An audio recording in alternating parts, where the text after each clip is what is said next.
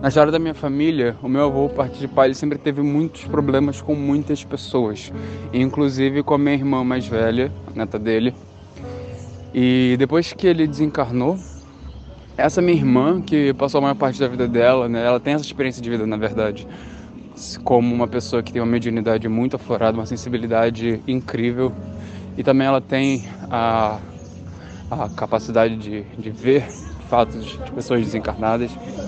E ela via muitas vezes o meu avô e também conseguia sentir quais eram as intenções dele nesse momento que ele surgia. Então ela percebia que ele não tinha boas intenções nem com ela, nem com outras pessoas. Como eu disse, ele tinha problema com diferentes pessoas, um número muito grande. E muitas vezes que minha irmã ignorava essa intuição sobre o porquê que ela estava vendo ele, sobre a intenção dele de estar ressurgindo, ela viu justamente acontecer as coisas ruins que ele disse que faria. Páginas abertas.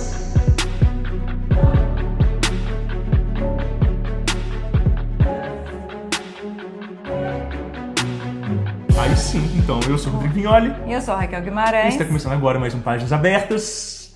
Sexta-feira, 8 horas da noite, toda a primeira sexta-feira do mês, a gente tá aqui. E hoje a Raquel propôs a gente fazer um brinde aos 2 anos do Diário Mágico. Maravilhoso. Então, 5 de maio, a gente faz aniversário, a gente tá fazendo uma live, deve ter programa especial, né? Não podemos revelar nada ainda, mas vamos falar de sonhos. E eu quero começar com um relato da Luciana. Um relato bem curtinho. Boa noite, Rodrigo, Raquel, querida Isis. Beijos a todos os ouvintes do Páginas Abertas.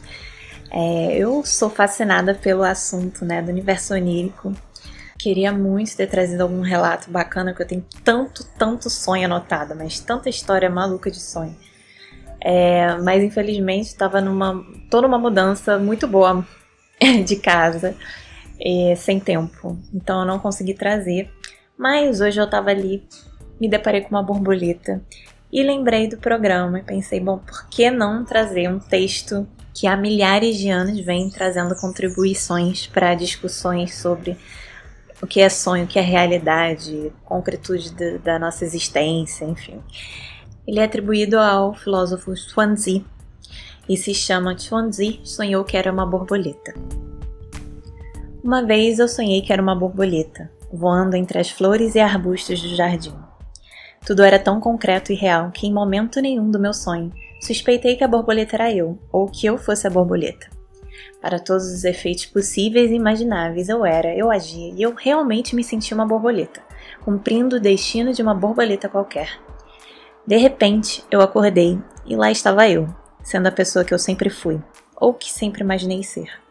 Sei muito bem que entre um homem e uma borboleta há tantas diferenças fundamentais e insuperáveis que a transformação de um no outro é algo simplesmente impossível de acontecer no mundo real. É por isso que desde então eu nunca mais tive sossego quanto à minha verdadeira identidade. Pois não há nada que me permita saber, com toda certeza e rigor, sem nenhuma margem de dúvida, se sou verdadeiramente um homem que um dia sonhou que era uma borboleta, ou se sou uma borboleta sonhando que é um homem. É isso, ficou o questionamento.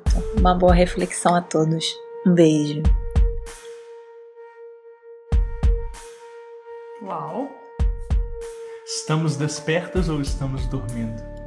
Qual que é a realidade no final das contas? Conforme a gente for avançando nos relatos desse programa, a gente vai ver algumas experiências do outro lado do véu que nos fazem questionar se esse plano que a gente chama de realidade, esse plano material, se de fato aqui está a estabilidade, a verdade do universo, ou se isso é meramente um plano de experimentação para que a consciência ela possa alçar outros voos e experimentar outras realidades. É igual aqueles sonhos que a gente tem às vezes quando acha que tá voando, né? Parece ser uma coisa tão real também, Parece que né? é mais real do que a realidade. Exatamente. Dá até um friozinho na barriga, não sei se vocês já tiveram isso, pelo menos eu já. Muita gente fala isso. E aí, eu quero começar com um sonho do Raul, que ele fala o seguinte: no início do ano, eu tive um sonho onde eu estava no primeiro andar de um apartamento em um quarto. O quarto tinha uma porta de vidro enorme que dava para uma varanda com a vista de uma rua. E do outro lado da rua havia um terreno baldio enorme. No sonho parecia ser infinito. Eu saí na varanda e eu vi a lua cheia, Vênus e Marte no horizonte, todos enormes no céu e do mesmo tamanho. Quando me deparei com essa cena, eu tive a sensação de que nada era fixo em nada, como se a natureza de tudo fosse não ter uma verdade verdadeira.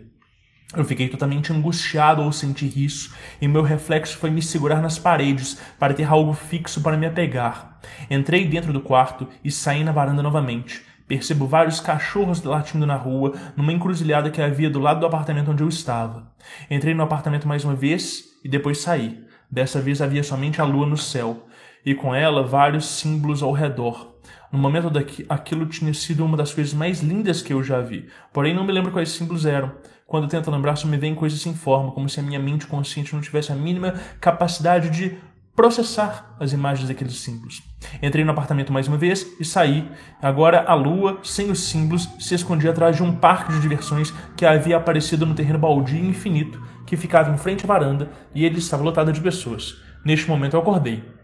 Alguns dias depois, eu fui ler sobre os 7 Sermões dos Mortos, do Jung, e a descrição deles sobre o pleroma. Quando eu vi que no pleroma não existe uma verdade, pois não há diferenciação entre tudo que habita lá, eu só me lembrei da sensação que senti durante esse sonho, e percebi como a nossa mente consciente não tem estrutura suficiente para abarcar tudo o que existe nesse mundo onírico. Alguns símbolos provavelmente ficarão eternamente inacessíveis. Muito bom. É um sonho muito confuso, mas é um sonho que traduz justamente essa capacidade do inédito, do inexperienciável, daquilo que pode se tornar uma referência interna, mas que nunca vai ser reproduzido na realidade. E esses talvez sejam os sonhos mais preciosos que a gente tem, porque de alguma forma eles nos fazem ter uma vivência tão rica que muda alguma coisa dentro da gente, né? O Jodorowsky, né, no seu livro Psicomagia, ele fala sobre tipos de sonhos diferentes. Então ele fala de sonhos comuns, sonhos lúcidos, sonhos terapêuticos, sonhos sábios, mas ele também vai dar algumas descrições de sonho humilde, ou sonho generoso, ou sonho mágico, entre outras definições que ele cunha. E é muito interessante porque o Psicomagia, ele é um livro composto de uma série de entrevistas que o Jodorowsky dá, né, para esse jornalista, para essa pessoa que está entrevistando ele, e ele vai contando alguns desses sonhos e explicando qual que é a conceituação dele, como é que é a perspectiva dele, como é que ele lida com o diário de sonhos dele. E eu lembro de ler essas definições de Jodorowsky que fala assim, nossa, isso aqui é muito interessante para alguém que está pesquisando um pouco mais sobre sonhos, né, para entender experiências mais diversas de alguém que está numa caminhada mística e que consegue fazer uma classificação tão boa, né? Esse livro, a gente encontra ele, eu acho que a gente não consegue mais encontrar ele publicado porque ele já esgotou há algum tempo, mas se você é membro do Diário Mágico, você tem acesso a ele na nossa biblioteca. E aí, se existem tipos de sonhos diferentes, existem formatos de síntese e de tradução interna diferentes. Ou seja, a consciência não opera de forma automática e monótona, né? Pelo contrário, é a multiplicidade das expressões internas que faz com que o fenômeno da consciência seja algo tão peculiar. Ou seja, um ser encarnado é capaz de operar múltiplas dimensões simultaneamente. Isso é algo exclusivo da nossa condição humana encarnada, né? A não ser que você seja um mestre que tenha superado as leis cósmicas, um espírito desencarnado qualquer, ele é incapaz de fazer uma projeção em várias camadas em vários espaços ao mesmo tempo. Ele está presente meramente onde o corpo astral dele está, né? A consciência dele não tem essa capacidade de trafegar por esse plano flexível tal como a gente tem, né? E há diversas explicações do porquê que esses espíritos encarnados não conseguem fazer aquilo que a gente faz em um determinado momento, né? Quem vai num terreiro de Umbanda e vê virando de uma gira de Preto Velho para Exu e essas entidades elas assumirem, né, o controle da situação e essa mudança vibracional drástica, ou o contrário, né, no meio de às vezes uma gira de desobsessão, descer uma entidade muito, muito, muito elevada e aquilo dali contagiar os médiuns de tal forma que todo mundo vai virando como se fosse um dominó, né? Isso é algo exclusivo deste nosso plano. E o que nos interessa aqui não é exatamente mais a natureza do plano astral, mas as reminiscências das nossas passagens por essas outras camadas da realidade e o contato com esses habitantes diversos. E aí eu vou trazer aqui um relato muito interessante da Alice sobre o This Man. Vamos ver.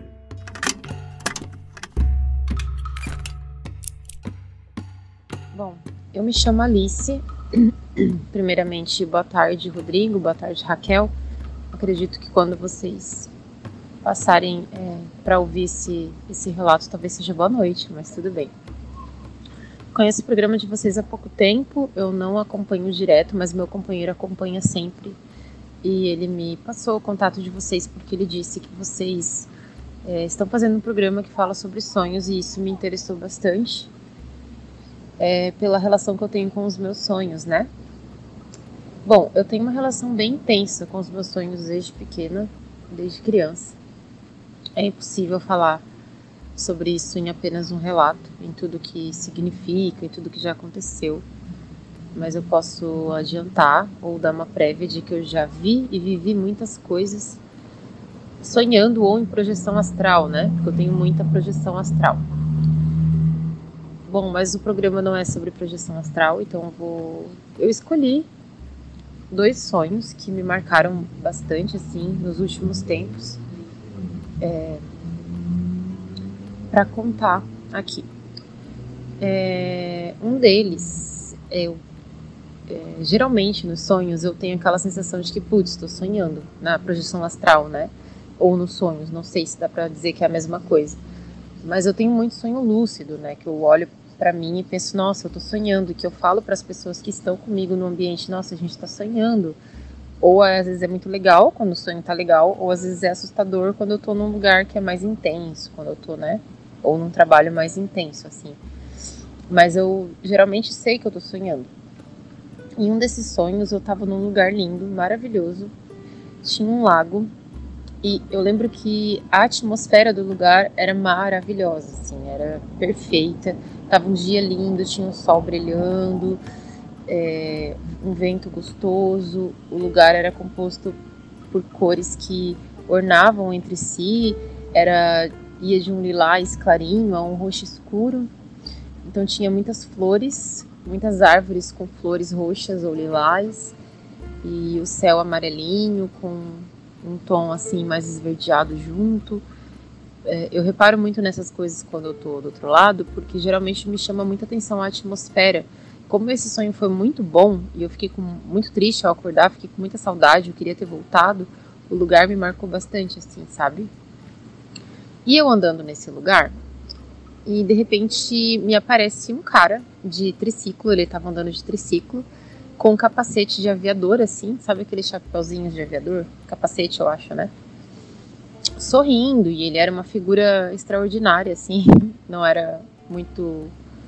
Era uma forma de ser humano, mas um pouco diferente. Ele veio sorrindo, se apresentou, segurou na minha mão e falou, muito prazer, meu nome é Osmaldo.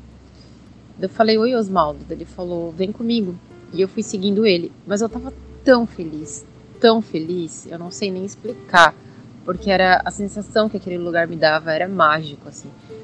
E no fim, onde chegava no fim do lago, tinha uma casa com as janelas abertas, que tinha umas cortinas que voavam assim para fora, tudo era muito mágico, né? E a gente foi caminhando até essa casa. Chegou num determinado momento em que ele entrou na casa, ele desapareceu, e nesse momento eu sabia que eu ia acordar, eu comecei a voltar, e eu comecei a gritar desesperadamente que eu não queria voltar, por favor, me deixa aqui, eu não quero voltar. Eu fiquei desesperada.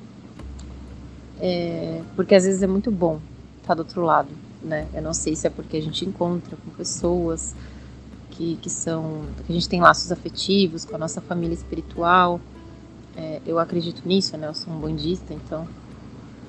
Mas às vezes a sensação é maravilhosa. E eu quis deixar esse relato aqui contando desse sonho específico, porque no outro dia, né, eu contei do sonho para minha amiga, fiquei com o Osmaldo na minha cabeça. E quando eu contei para ela sobre as características dele, o chapéu, ela falou: amiga, tem um rolê em que as pessoas falam que tem um cara que é tipo um viajante dos sonhos, que todo mundo sonha com esse mesmo cara. Tu já ouviu falar? Eu falei, não, eu realmente nunca tinha ouvido falar, não tinha passado pela minha cabeça. E daí eu fui pesquisar o dito cujo. Tem alguns artigos que falam sobre ele na internet, e era a cara dele. Era ele, cara, era muito ele, assim. Eu fiquei muito impressionada, porque, enfim, é uma loucura, assim. Então eu acredito que eu sonhei com esse viajante dos sonhos. E acordei, depois que eu conversei com a minha amiga, eu cheguei à conclusão de que, nossa, talvez quando eu desencarnar, eu quero trabalhar assim, sendo uma viajante dos sonhos. Bom, gente, é isso. Não é muito impressionante, mas foi um sonho que me marcou bastante. Como assim não é muito impressionante? Pra mim foi totalmente impressionante. Meu Deus. Sim. Sem pensar assim, encontrar um viajante dos sonhos, nunca imaginei nessa possibilidade, sinceramente. Esse cara que ela descreveu, ele é conhecido por This Man, esse homem. Uhum. A primeira aparição dele foi nos desenhos de um paciente psiquiátrico em 2006. O paciente relatou para o médico que ele sonhava sempre com esse cara, e o médico pediu para ele fazer um desenho. Quando ele fez um desenho, o médico começou a compartilhar na comunidade médica, e os pacientes dos outros médicos viram e falaram assim, eu sonho com esse homem também. Ou começaram a sonhar, viam a imagem e começavam a sonhar com ele. Então a mera descrição dele fazia com que as pessoas automaticamente sonhassem com ele. E isso desde 2006. E aí, por muito tempo, isso se espalhou e as pessoas achavam que isso era uma lenda urbana. Mas vira e mexe, você vê alguém falando dessa história por aí, e alguém olhando a imagem e falando assim, nossa, eu já sonhei com esse cara. Nossa, esse cara estava no meu sonho. Né? E aí você vê que é um fenômeno real. Mas ele parece de várias formas ou da forma uma única forma? Da forma descrita igual ela colocou. Descrita, que é uma descrição preta e branca, bem simples, assim. Quem sabe você vê a foto, você já tenha sonhado com ele também. Vou pesquisar assim que acabar a live. É engraçado porque ela assume que ele é um viajante dos sonhos e que ele está desencarnado. Ela entende que isso é o trabalho dele. Outras pessoas pensam que esse é um homem encarnado e que ele tem uma lucidez onírica absurda e que ele tem capacidade de se projetar e tudo. Não importa o que é ou não, mas é interessante esse fenômeno de que existem pessoas ou consciências que elas interagem com você gratuitamente. No caso dele, é muito neutro, né? Ele chama, vem comigo, apresenta uma outra perspectiva pra ela e tal, ela curte a experiência. Mas eu achei legal o fato dela falando, não quer voltar, né? Ela curtiu real. Curtiu real. A experiência. Mas tem muitas inteligências que a gente encontra por aí no astral que não são muito amigáveis e outras tantas que são muito benevolentes, né? Eu quero então passar pro áudio do Rafael.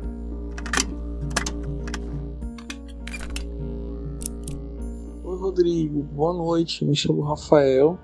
Eu vou fazer um relato sobre um sonho mágico que eu tive. Há muito tempo atrás morreu a mãe de uma amiga, morreu a amiga de uma mãe, amiga da minha mãe, né? A dona Raimunda. E ela era uma pessoa muito espiritualizada, ela fazia parte da Umbanda e era uma pessoa que tinha muita fé.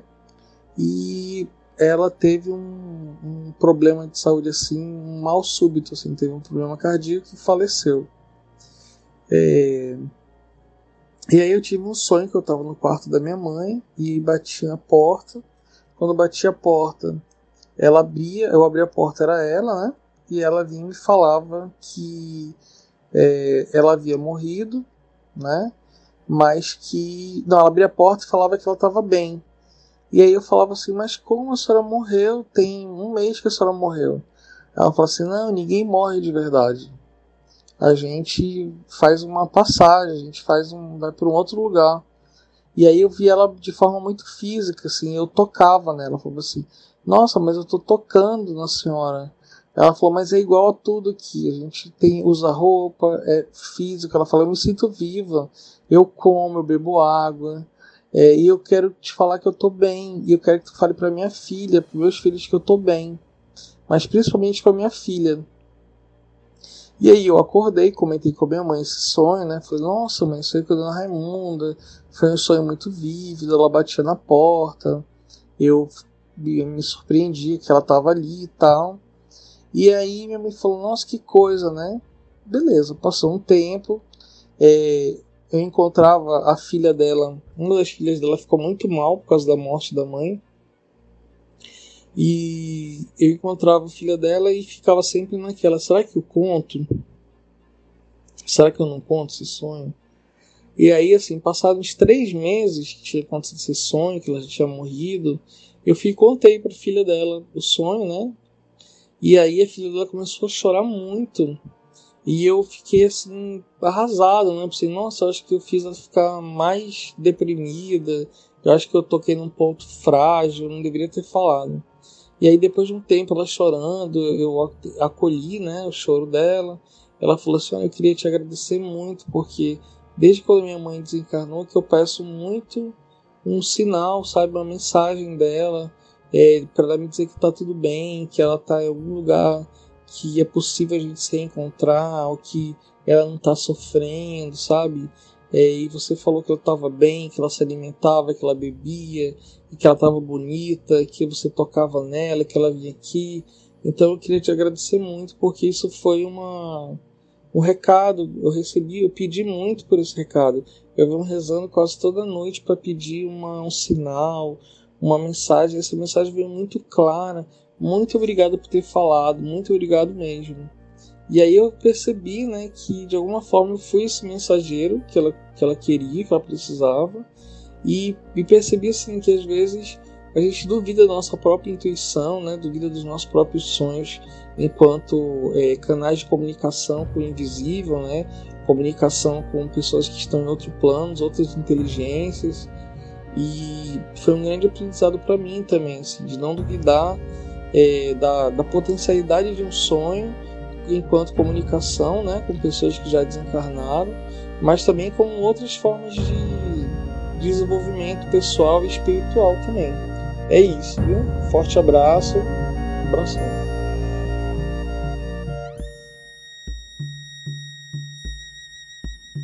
Tem vezes que acontece isso, né? De você receber mensagens, igual ele colocou, né? Para outras pessoas. Sim. E tudo, né?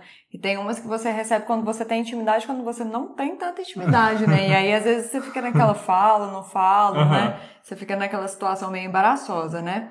Aconteceu comigo, que obviamente eu não vou citar o nome, porque é uma pessoa pública, mas que você sabe quem que é, que eu vou contar, falando você vai saber quem que é. Mas aí eu cheguei num rolê de barzinho, assim, e eu tinha sonhado com essa pessoa. Falei, fulano, sonhei com você e tal, que você escreveu uma música pra fulana de tal, falando isso, isso e isso, citando algumas partes da letra que eu tinha, né, até então, presenciado no meu sonho. A pessoa simplesmente segura e falou assim, quê? Como assim? Como assim? Falei, como assim o quê? Ele... Mas eu escrevi isso. Isso tá, tipo, tá nas minhas anotações. Tipo assim, como assim? Aí eu fiquei assim, não. Raquel Stalker, né? Aí eu também fiquei toda sem graça. Falei, né, não sei e tal. Ele falou, nossa. Ele falou, que é isso? Ele ficou zoando. Falou, Rodrigo, pelo amor de Deus. Ele, que é isso e tal.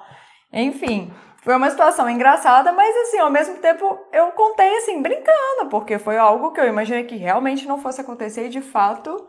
Era e tinha as palavras que eu citei, assim. Então foi uma coisa meio uau. Aí eu falei, uau!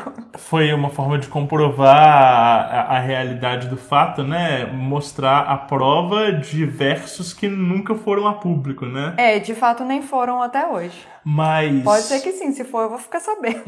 É muito doido porque o Rafael, ele fala, né, sobre essa coisa de sermos canais de comunicação com o invisível.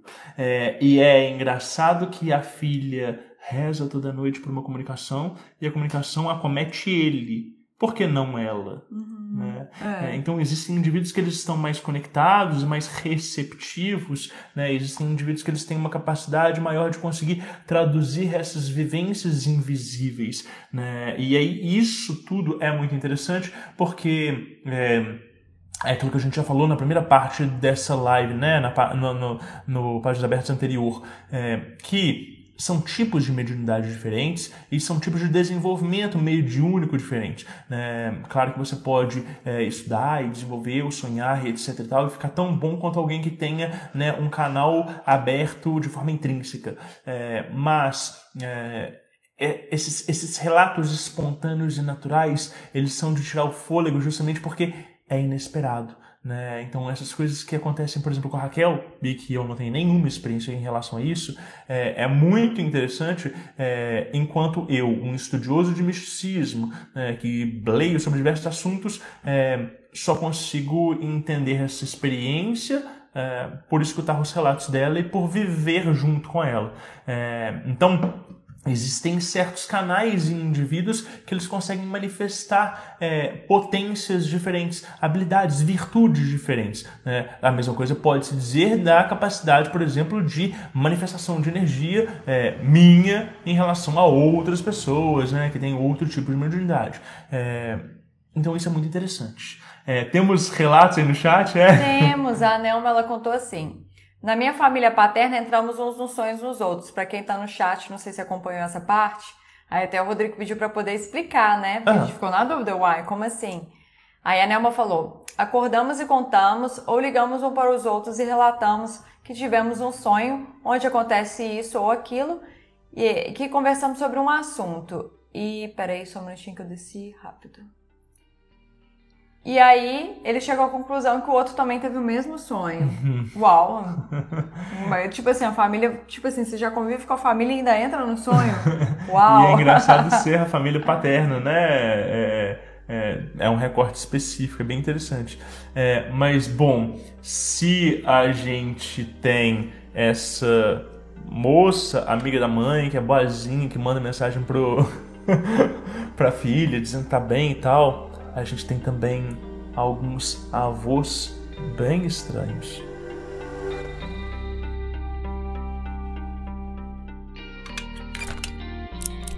Na história da minha família, o meu avô, por parte de pai, ele sempre teve muitos problemas com muitas pessoas. Inclusive com a minha irmã mais velha, a neta dele.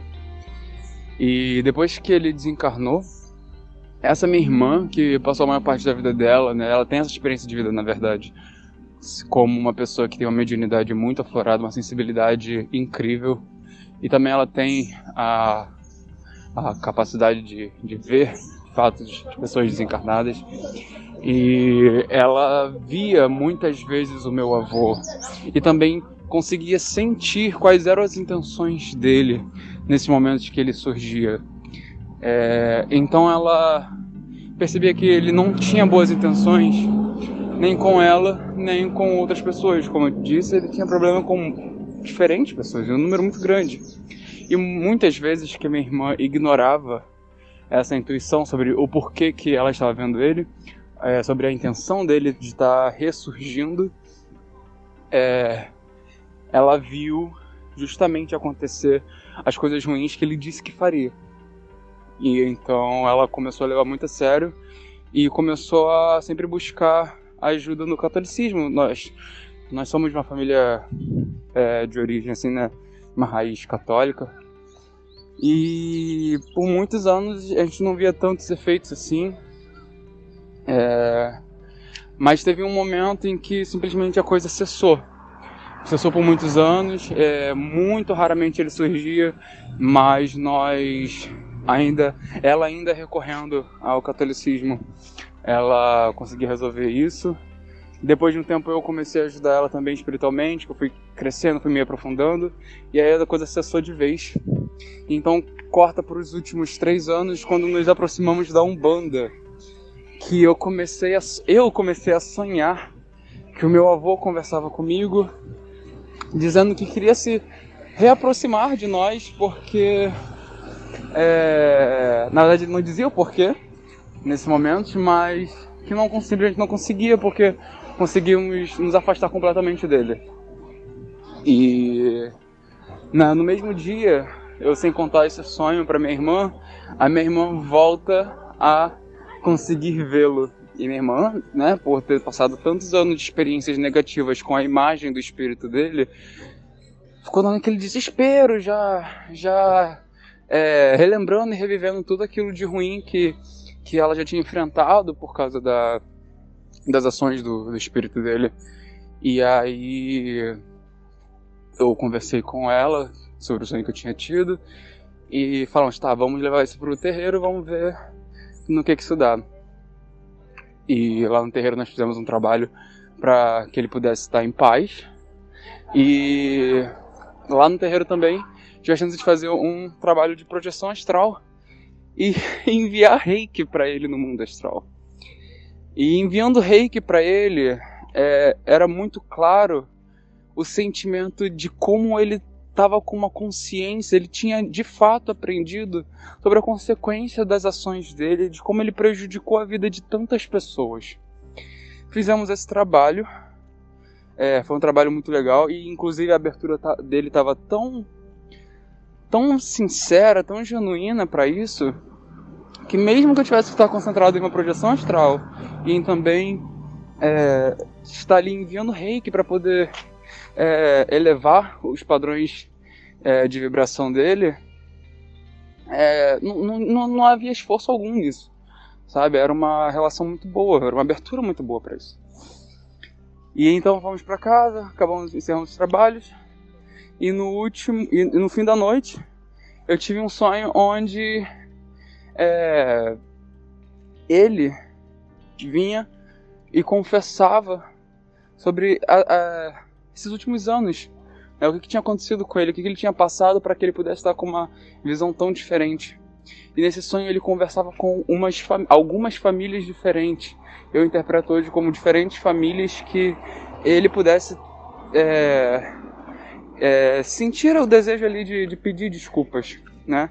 E aí eu não entendo exatamente, não tinha entendido na época muito bem o que tinha acontecido com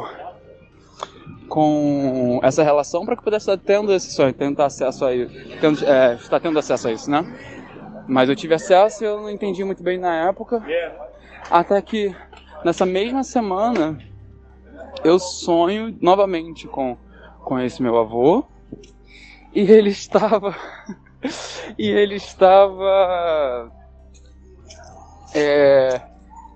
caminhando junto, como se eles tivessem uma relação de aprendizagem com um dos Exus que me acompanham, um dos Exus que trabalham comigo. E aí ele andava com o Senhor Caveira, e alguma coisa ali do jeito que eles falavam, alguma coisa ali do jeito que eles conversavam e também olhavam, assim, interagiam um pro outro, a energia daquela relação ali era de uma relação de aprendizagem. E aí eu fui pedir confirmação com outros guias espirituais lá no terreiro também, e de fato aqueles sonhos estavam mostrando coisas que estavam acontecendo ali toda aquela dinâmica das relações que tínhamos com nossos guias e nosso avô. Ele passou muito tempo aprendendo as coisas que precisava, e quem estava sendo o tutor dele era o queridíssimo senhor Exu Caveira, e foi uma experiência maravilhosa.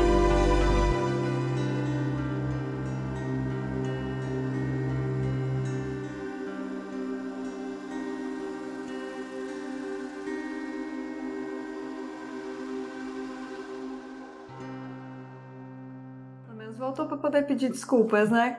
Modo de dizer, né? De alguma forma. Muito doido, né? Caramba, total. O mais impressionante desse relato para mim é a gente poder acompanhar uma pessoa que desencarnou, podendo limpar os karmas dela com outras pessoas que estão vivas. Porque isso, em geral, é muito difícil. Exige uma generosidade muito grande de quem está do lado de cá. Imagina a família, né, se desculpar com um espírito que ficava o tempo todo enchendo o saco ali, e aí, né, ter outros mentores e guias auxiliando dentro desse processo. Esse processo de depuração kármica do lado de lá é muito mais difícil, muito mais demorado do que quando a gente está aqui.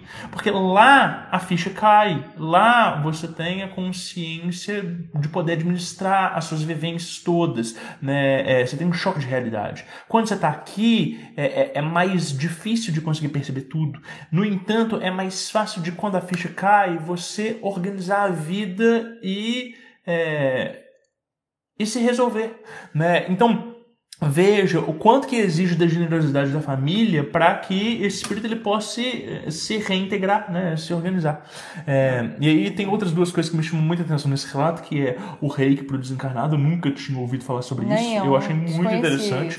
Eu não acho que seja de fato um envio de energia vital, porque o corpo áurico ele se comporta de uma forma diferente, mas talvez seja uma forma de devoção e de prestação a culto ancestral, né? Faria todo sentido para mim. E a outra coisa que me chama a atenção é justamente o avô sendo preparado por uma entidade, né, para dar continuidade ali na linha, e provavelmente vai se tornar um excelente guardião, por assim dizer.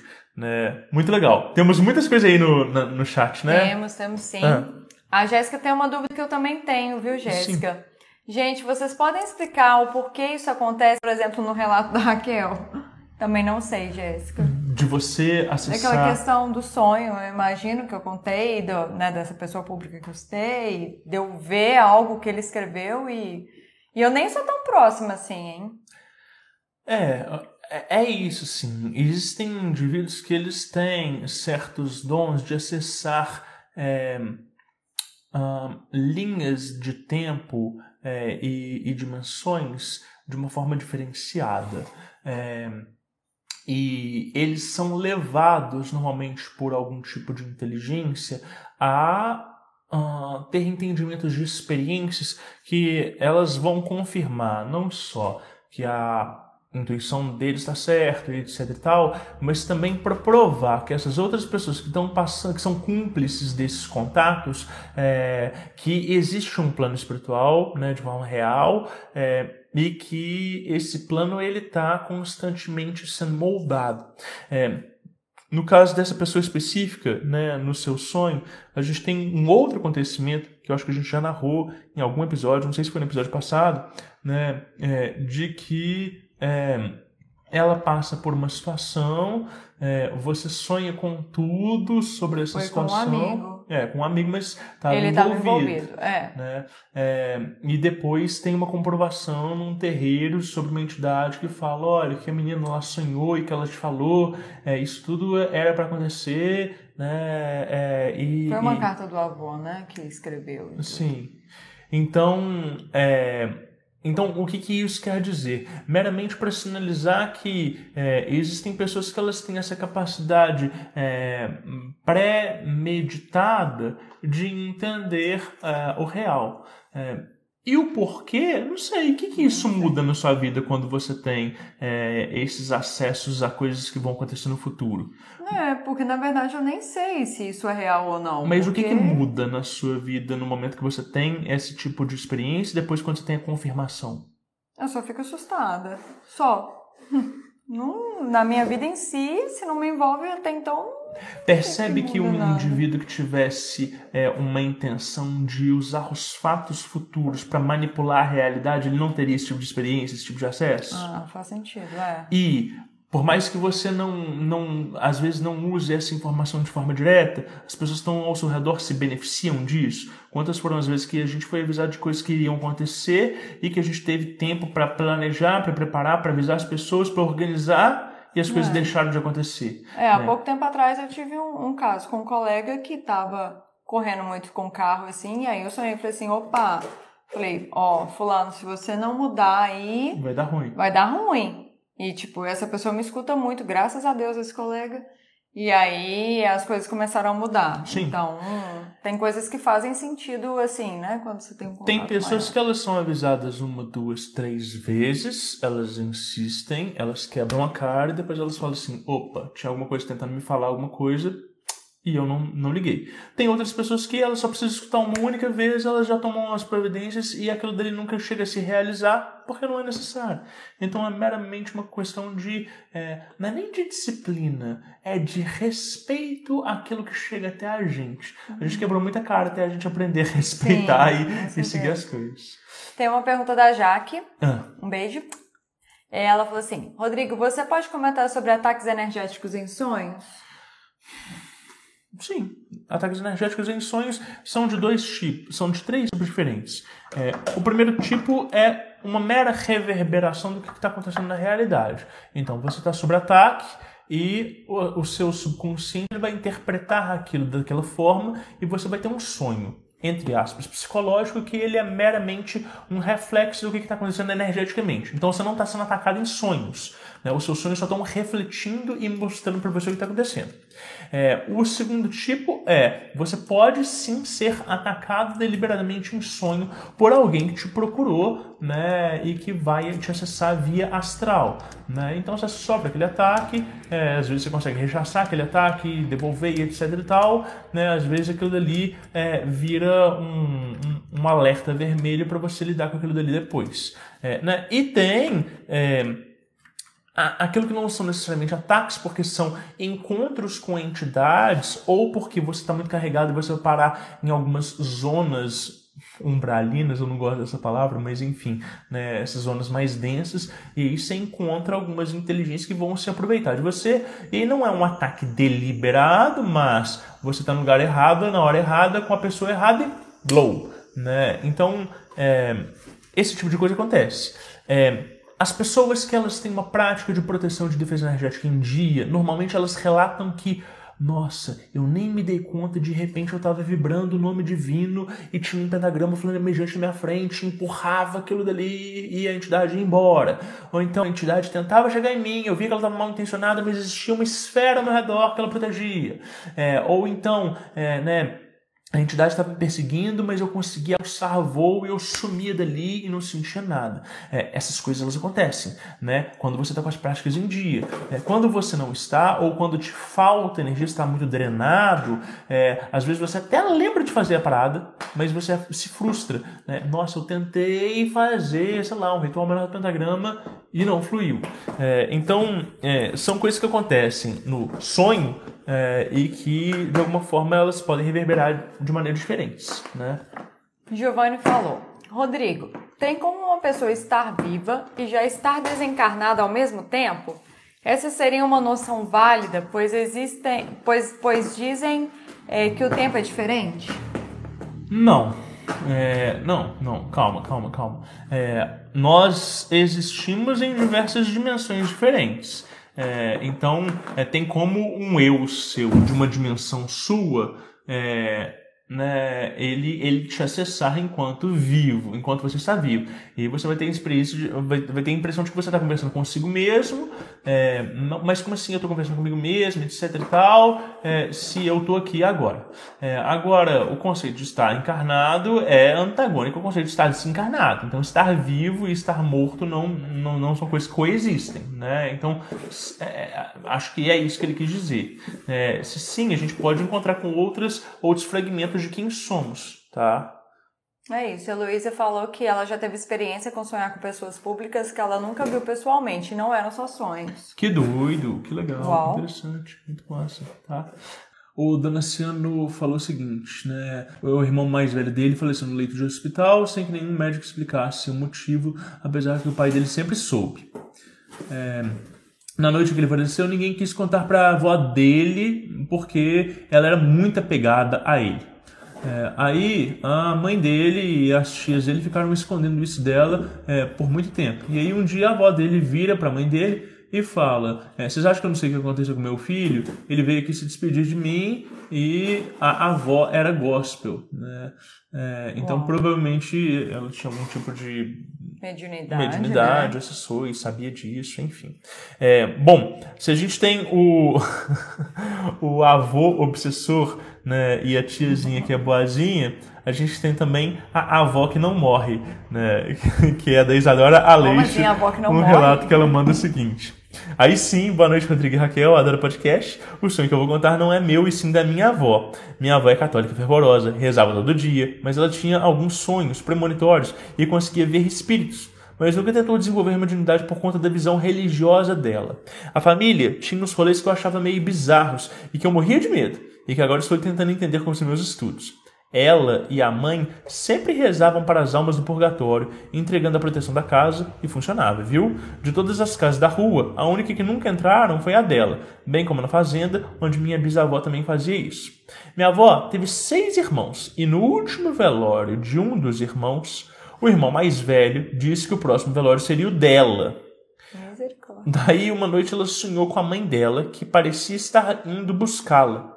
Ela então virou para a mãe e disse que não queria ir embora, que ainda tinha muito para viver. A mãe dela sentiu e foi embora. E assim que ela acordou, o telefone tocou com a minha tia, avisando que o irmão, o que tinha falado que ela seria a próxima, tinha acabado de falecer. E não foi o primeiro sonho desse tipo que ela teve, mas eu lembro que foi um dos que me deixou mais impressionado. Pegou a praga e devolveu. Eu imagino, misericórdia. Eu tenho uma tia que me falou que quando ela tava fazendo, assim, né, uma cirurgia, ela sente que ela, tipo assim, entrou num momento, tipo um sonho, que ela me falou, né, que ela sentiu como se fosse um sonho. E que ela entrou num portal e que tava falando, vem e tal. Eu falei assim, não, me deixa aqui mais 5 anos e tal. Acho que foi 5, uma coisa assim, foi algo do tipo. Eu quero ficar mais 5 anos e tudo. E aí ela conseguiu voltar. E ela me contando. E eu tô assim, então, tia, esses 5 anos já passaram? Ela, já e tal. Já acabou, acho que o meu prazo, né? E tudo. Mas aí, vamos ver quanto tempo que eu tenho ainda. Porque ela pediu, teoricamente, dentro desse sonho, tempo. Não passou muito tempo, ela desencarnou. Assim, deu tempo. Eu lembrei disso há pouco tempo, dessa conversa que a gente teve. Eu só não lembro se foram 5 anos ou mais. Mas a gente conversando na cozinha e ela falou que já tinha passado o tempo que ela pediu e que ela falou assim, vamos ver, né? Eu acho que tá tranquilo, mas não tava. Passou alguns meses e ela realmente, de fato, desencarnou. Que doideira.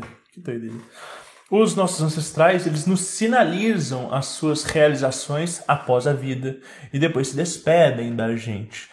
Não tem nenhum tipo de antepassado nosso que fica conversando pro resto da vida, porque eles têm caminho a seguir, têm trabalho a fazer, eles precisam se formar e aí talvez depois eles voltem para trabalhar junto conosco. Mas essas trocas, elas são tão importantes que elas redefinem os rumos da nossa vida. Quantos são os sonhos que eles mudam os nossos objetivos? Eles instigam novas motivações, eles servem como uma espécie de patrimônio emocional. Você vive algo interno enquanto você está dormindo e que aquilo dali te toca num lugar no seu coração, na sua emoção, te acalenta de tal forma que é intraduzível. Às vezes você nem tenta contar aquilo dali porque as pessoas não vão entender, mas aquilo muda toda a sua realidade emocional, a sua perspectiva de vida, a forma como você lida com os seus familiares, seus amigos, seus cônjuges, seu trabalho, seus objetivos. Então, por mais que isso aconteça num período em que não é a sua vigília, não é o momento que você está definindo os rumos da sua vida, quando você acorda, às vezes você fala assim, nossa, eu tive um sonho tão impactante, tão impressionante, eu preciso olhar para isso.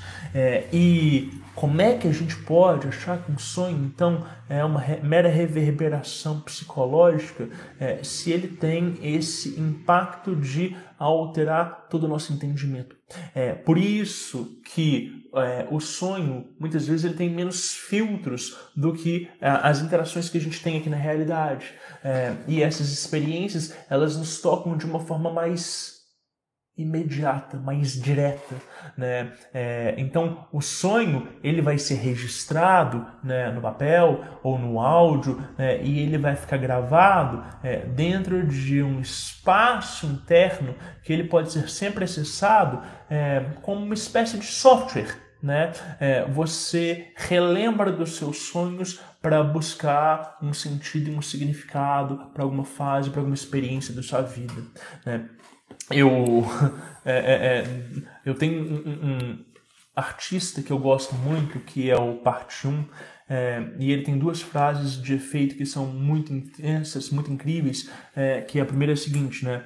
Ele fala que a morte é convincente para quem fica vivo, né? Como se fosse só uma peça, né? Foi só uma pregação de peça de quem fica aqui e acredita plenamente naquilo dali, mas quem vai, né, segue outros rumos. E ele usa uma frase eu acho que é de uma série chamada Fringe, que ele fala que a realidade é subjetiva e maleável. Se você sonhar um mundo melhor, você pode fazer um mundo melhor.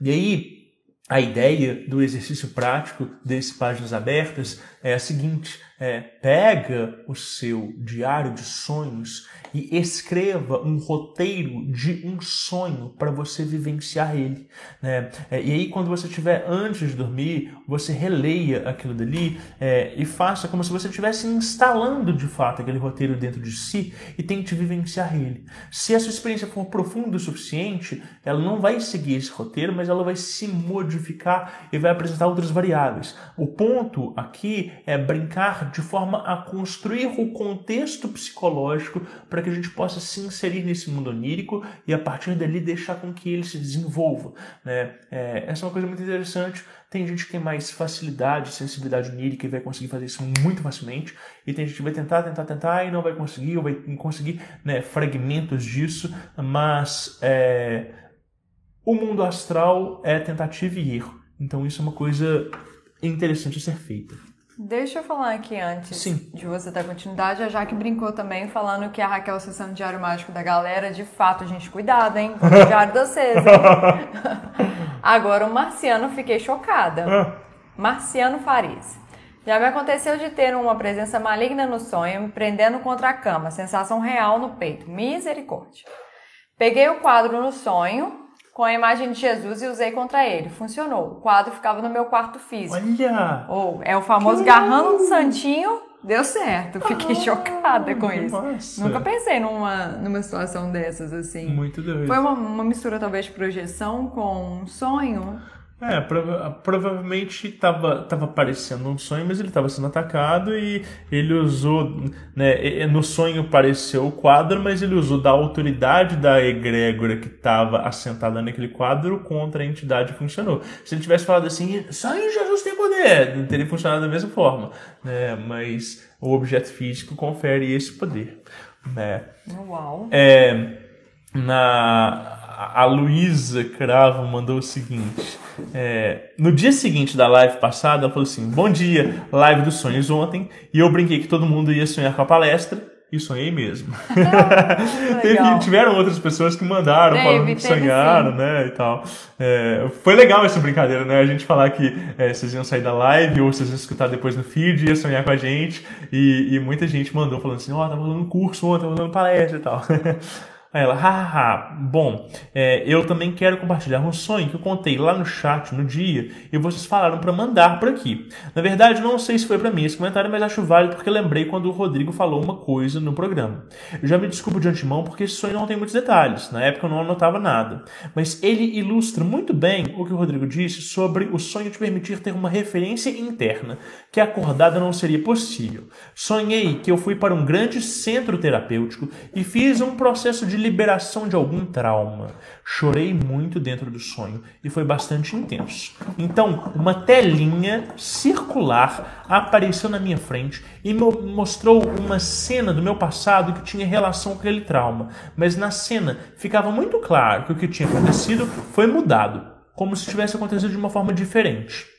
Ainda no sonho, eu fiquei muito chocada e entendi que com o processo terapêutico que passei no presente, eu havia mudado o que aconteceu no passado.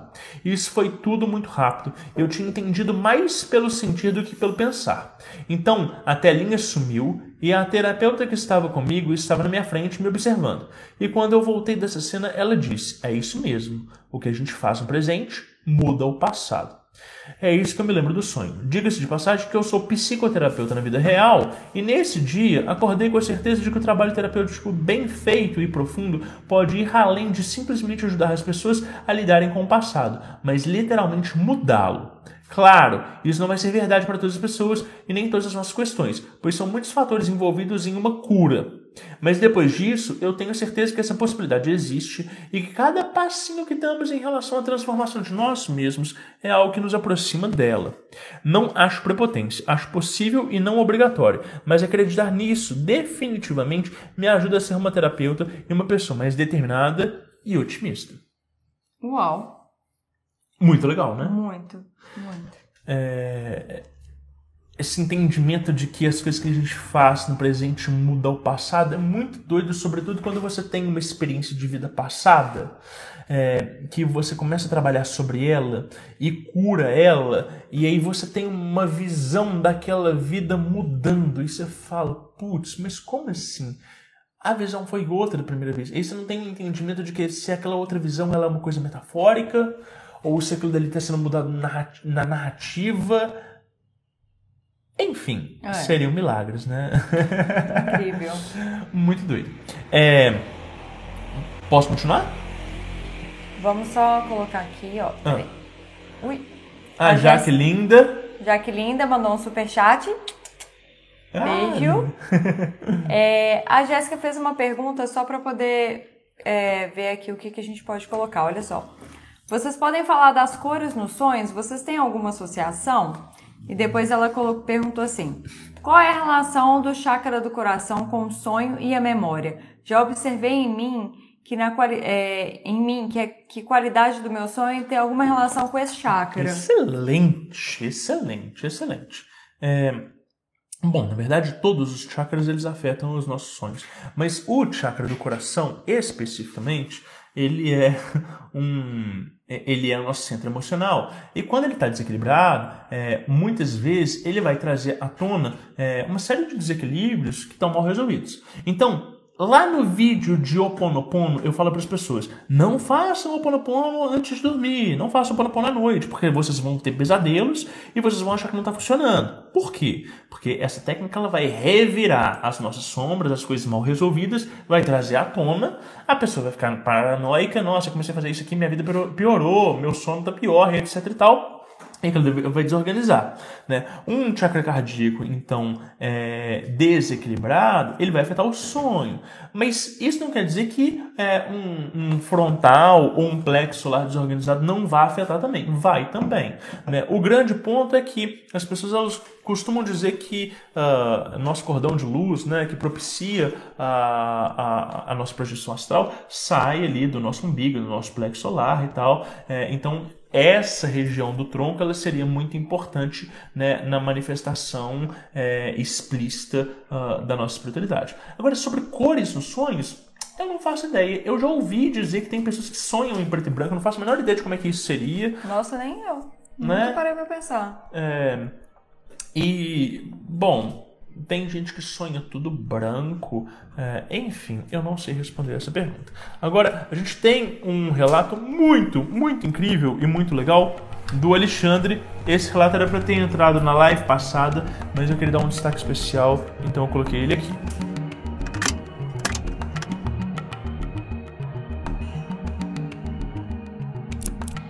Oi, Rod, Raquel, Isis, tudo bem com vocês? É um prazer estar aqui. Vou compartilhar com vocês uma experiência onírica que eu tive recentemente. Eu estou desenvolvendo um trabalho com anjos, né? Invocações angelicais. E aconteceu que nesses últimos dias eu me identifiquei dentro de mim um comportamento que me incomodava muito, algo que tinha a ver com um aspecto emocional do meu ser, me colocava numa posição de vítima, me colocava numa posição de carência, procurando a validação de certas atitudes em mim e em outras pessoas. E eu já tinha notado isso faz um tempo e foi uma crescente, isso daí estava me incomodando progressivamente. E virava e mexia, eu tinha um comportamento que tinha a ver com isso, e eu tentava melhorar. Enfim, nesses dias atrás, eu me incomodei a tal ponto que, no meu trabalho com anjos, eu ia evocar determinado anjo, e lendo sobre ele, né, era a primeira vez que eu invocava, lendo sobre ele, eu vi que era um anjo que ajudava a enfraquecer a força dos inimigos e a libertar os prisioneiros. Eu não sei porque me deu na mente, eu falei assim, é disso que eu preciso. Né? Eu estou numa armadilha aqui, eu estou sempre caindo nesse comportamento dentro de mim. Eu vou pedir para esse anjo me ajudar, tirar isso dentro de mim, reestruturar e me libertar disso, não é? Então, veja só, que está se armando, né? Eu invoquei uma entidade que eu estava, uma inteligência que eu estava tendo contato pela primeira vez, que era um anjo, né, com a força de uma tempestade galáctica. Eu ia pedir para ele tirar uma coisa de dentro de mim. Vamos lá, daí eu fiz a invocação, fiz meu trabalho, tudo que eu precisava fazer, e na hora de encerrar, eu pedi a ele que me acompanhasse, eu já era umas 9 horas da noite, que me acompanhasse nessa noite de sono que eu ia ter, e que nessa noite de sono ele pudesse trabalhar comigo e retirar dentro de mim esse aspecto que eu não desejava. Eu terminei, fui para o meu quarto, coloquei um pequeno altar, escrevi o nome dele, vela e todo o ritual elemental que eu elaborei para isso, fiz o meu sortilégio e fui dormir. Eu lembro que as últimas coisas que eu pensei antes de pegar no sono foi que ele me libertasse dessa armadilha, né? Me tirasse, né? Extirpasse esse tipo de sentimento dentro de mim, né?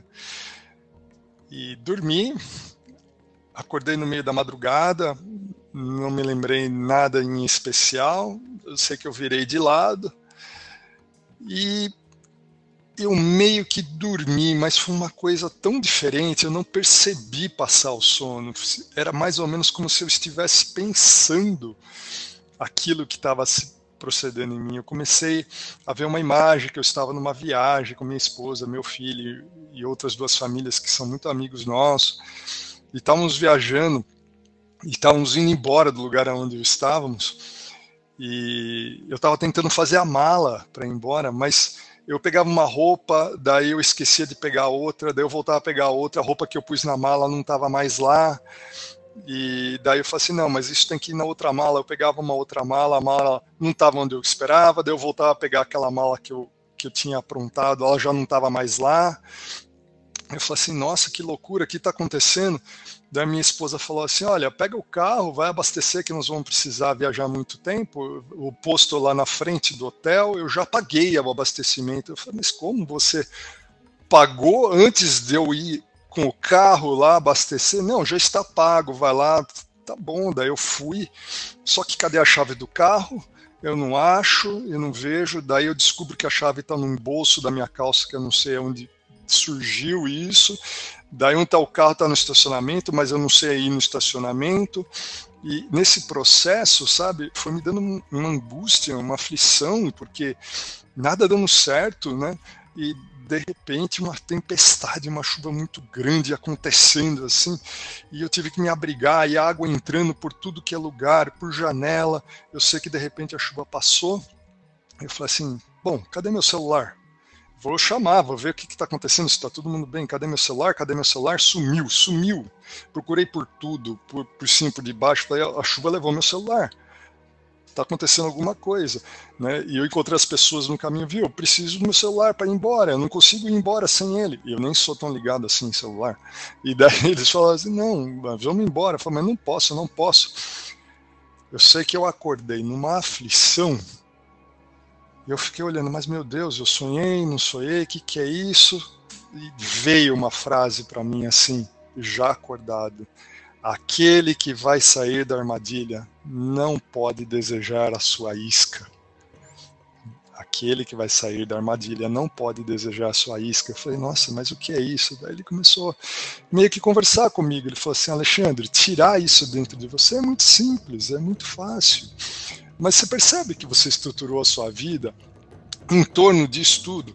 Você tem vários elementos que dependem desse tipo de carência, que dependem desse tipo de comportamento que você tem. Se eu tirar ele de uma vez, a sua vida toda vai desestruturar. Você não vai saber mais fazer nada, não vai sair do lugar. O que você precisa é corrigir todo o entorno, para que então esse elemento se liberte de você, né? E eu falei, meu Deus, meu subconsciente é inteligente, mas nem tanto, né? Eu agradeci muito ao anjo por essa lição e desde então esse mantra tem me acompanhado. É isso, meu relato. Eu agradeço muito, espero ter ajudado a todos e agradeço muito ao Rod a oportunidade aí do Páginas Abertas, que dure para sempre.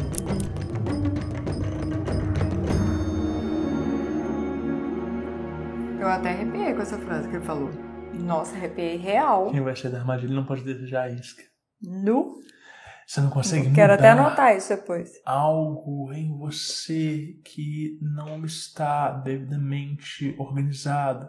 A gente não consegue curar vidas passadas em que o nosso padrão de consciência continue e permanece o mesmo. A gente não consegue fazer um corte de um relacionamento com uma pessoa que a gente não quer mais na nossa vida se a gente ainda não resolveu os nossos sentimentos com aquela pessoa, seja de raiva, de frustração, de mágoa, de desentendimento, seja de amor.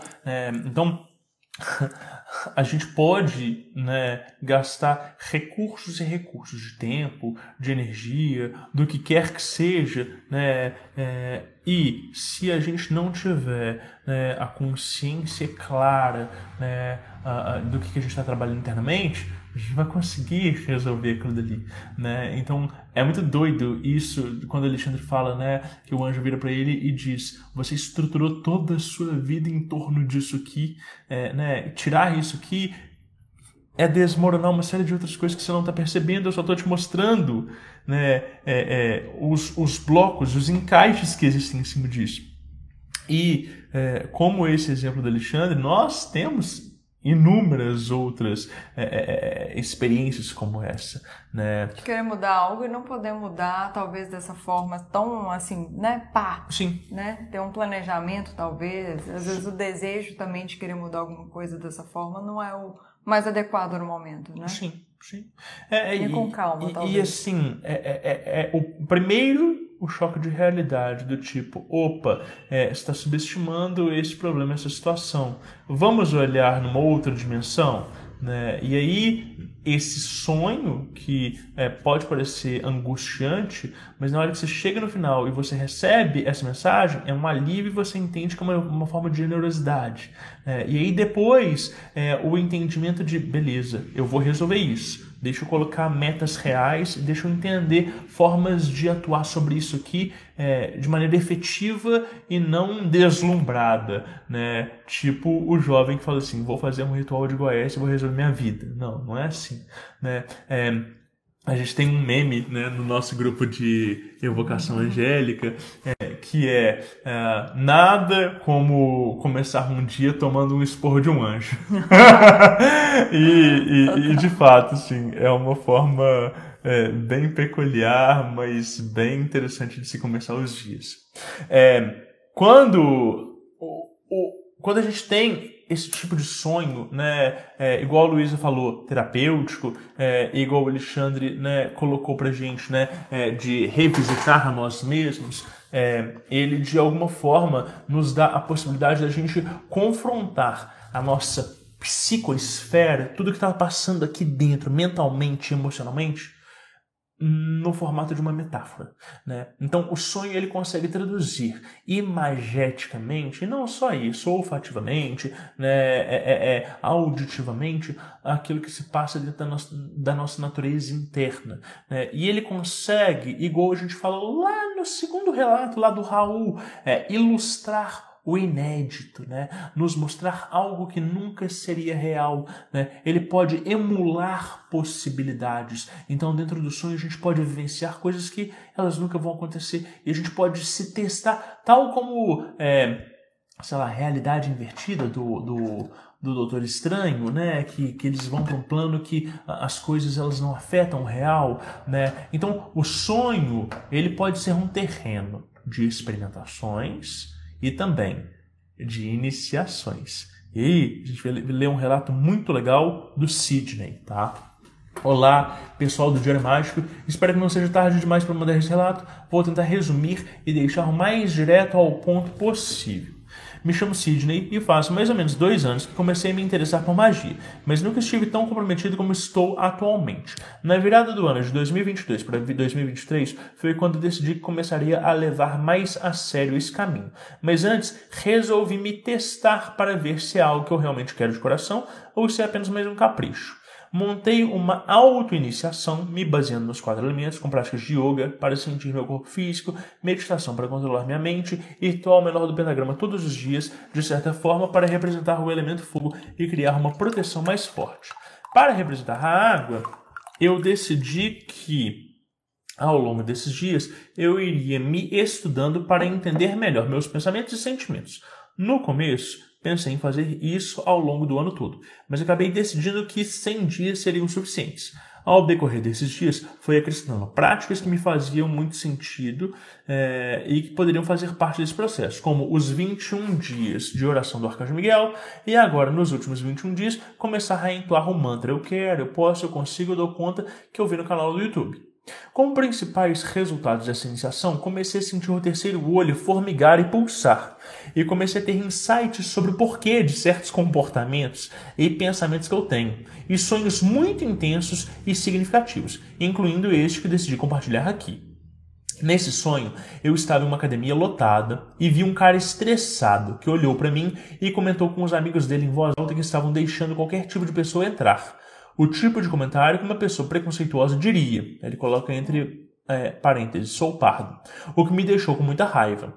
Começamos a discutir, ele querendo confusão e eu pronto para ir para cima também, só que eu sempre acabava usando certas palavras que não deixavam a discussão estourar e a nossa briga rolar. Até que decidi que não valeria a pena brigar com essa pessoa e joguei a culpa da discussão no fato de eu estar estressado por estar tendo um dia ruim. Depois disso ele foi embora e eu me vi em um salão. O centro desse salão estava vazio e ao redor tinham várias mesas e cadeiras onde estavam várias mulheres vestidas com esses vestidos que mães de santo usam. Elas estavam olhando para mim e para outras pessoas que estavam ali no centro do salão comigo. E era como se eu e essas outras pessoas estivéssemos em uma espécie de festa de formatura. Elas me pediram para tirar a camisa que eu estava usando, que era uma camisa de jiu-jitsu, que era do meu irmão mais velho, que morreu e que eu estava usando naquela ocasião. Elas falaram que a camisa estava atraindo energias pesadas. Então eu tirei, elas jogaram sal na camisa e mandaram que eu enterrasse. Depois do cara ter ido embora e eu ter tirado a camisa, o clima do salão mudou completamente. Todos ficaram festivos e alegres.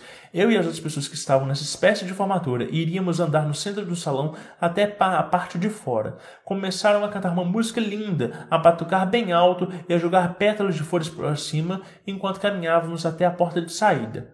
Dessa parte do sonho em diante, comecei a me sentir muito feliz. Uma felicidade inesperada e intensa que me preenchia de dentro para fora.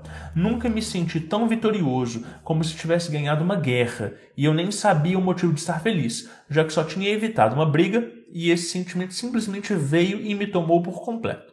Do lado de fora, vi minha mãe, meu irmão mais novo e uma prima distante que conheci recentemente e que descobri ser mãe de santo. Ela me entregou uma caixa com meu nome completo, alguns doces e algumas roupas, e eu entendi como sendo uma espécie de prêmio por ter chegado até ali, por estar de certa forma pronto para uma nova jornada, um novo caminho.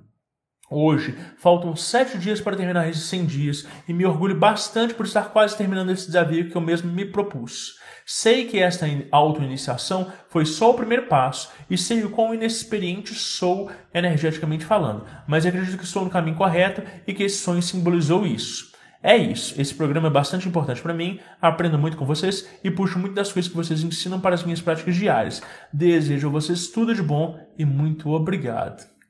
Nossa, eu não sei vocês, mas eu entrei no meio do sonho dele, na situação dele contando e senti um mix de raiva com indignação. Sim. E tipo, poxa, como assim e tal, como assim que ele tá passando por isso?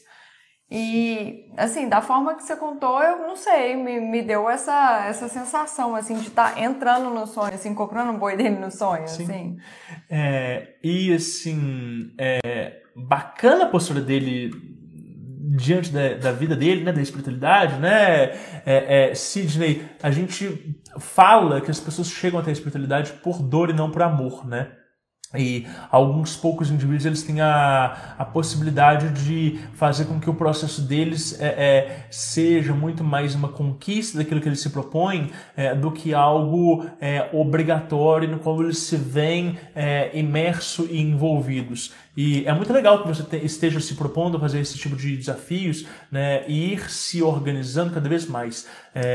Essas recompensas internas na forma de sonhos, com toda certeza não são meramente uma reverberação psicológica, né? Conforme a gente vai construindo o nosso corpo de luz, a gente vai desenvolvendo as nossas virtudes, a gente vai entendendo que a gente vai fazendo amizades que a gente não sabe nome, a gente não lembra de rosto, mas são presenças tão presentes na nossa vida, né? São personalidades que elas intervêm e nos auxiliam em tantos aspectos diferentes, que às vezes a gente simplesmente sente o rastro energético daquelas intervenções e a gente só fica grato e eu falo assim, putz, a amizade é para isso, né? Eu tenho os meus amigos do plano físico, eu também tenho esses amigos desses outros planos que eles compõem a minha caminhada, andam junto comigo e me auxiliam de uma forma que eu nem saberia como pedir para eles auxiliarem.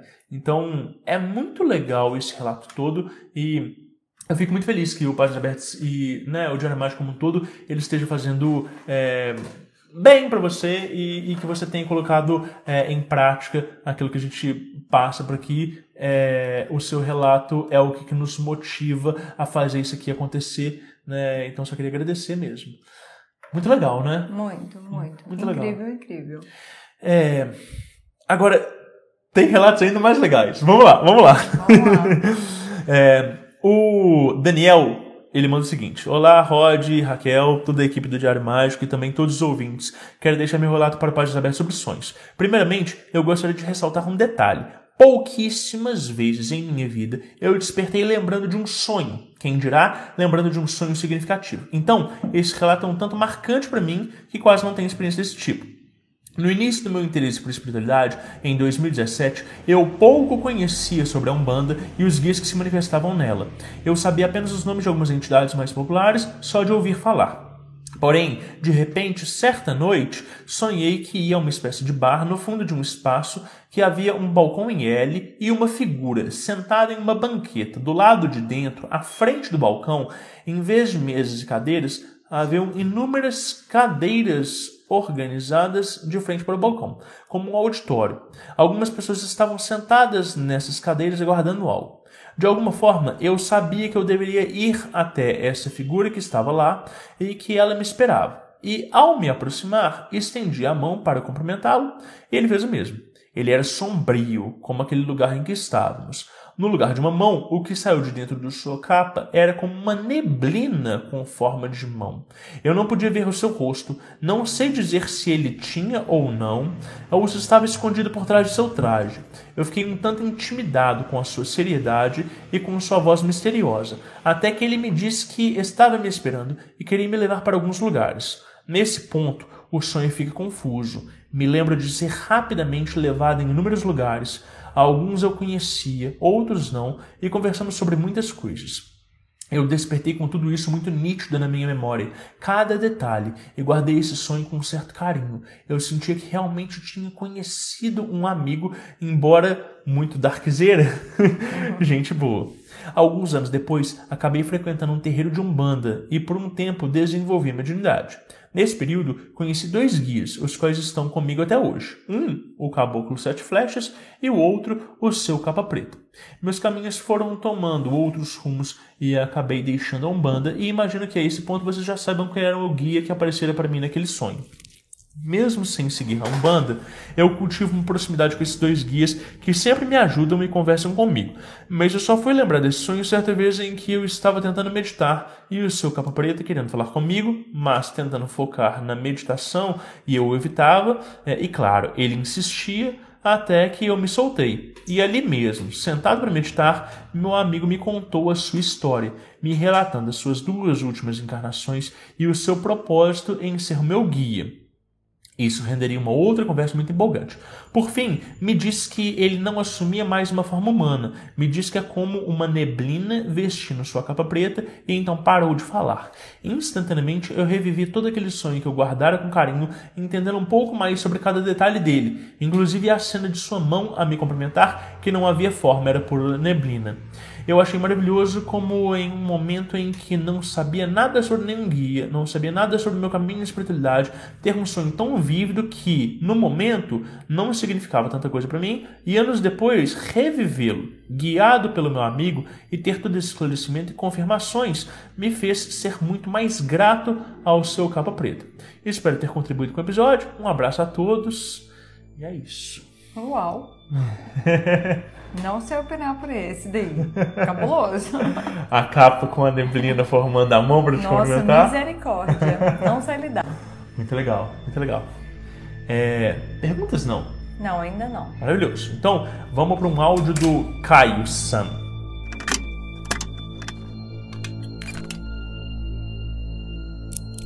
Aqui é o Caio-san e eu venho contar um sonho que eu tive logo depois que eu comecei a tentar me conectar com os meus guias de esquerda. A última vez que eu estive no Brasil, eu fui num terreiro e o guia tentou fazer essa conexão, né? Era um caboclo e tentou fazer essa conexão com os meus guias de esquerda e não senti nada, não veio nada. E ele me comentou, você ainda tá com certo receio, né? Eu falei, acho que sim. E eu comecei a achar que isso é importante pra mim, fazer essa conexão mais com terra, com uma coisa mais telúrica. Pois bem, no sonho estávamos eu e a minha mulher no cemitério onde tinha uma espécie de arena grega. Sabe esses teatros de arena que vão descendo e o palco é lá embaixo? Acima da arena, é engraçado isso, não tinha ninguém no palco. Mas acima da arena havia um pastor desses, bem de estilo do sul dos Estados Unidos, pregando muitas palavras bem enérgicas e tocando muitas músicas, assim, de soul americano, sabe? Nat King Cole, Ray Charles. E essa foi a primeira parte que me pegou, porque um indicativo dos meus sonhos mais espirituais é a emoção. Quando a emoção é muito forte, até eu acordo e eu acabo perdendo essa conexão. E quando estava tocando essas músicas, eu falei que era a música das nossas vidas, né? Minha e da minha mulher. E nessa arena tinha muita gente, assim, de pé, enquanto ouvia o pastor falando. E o engraçado nesse sonho é que parece que ia ser celebrado um casamento. E um casamento interracial. E o pastor começou a pregar contra esse casamento interracial. Inflamar as pessoas que estavam nessa plateia, né? Falando que era uma coisa antinatural.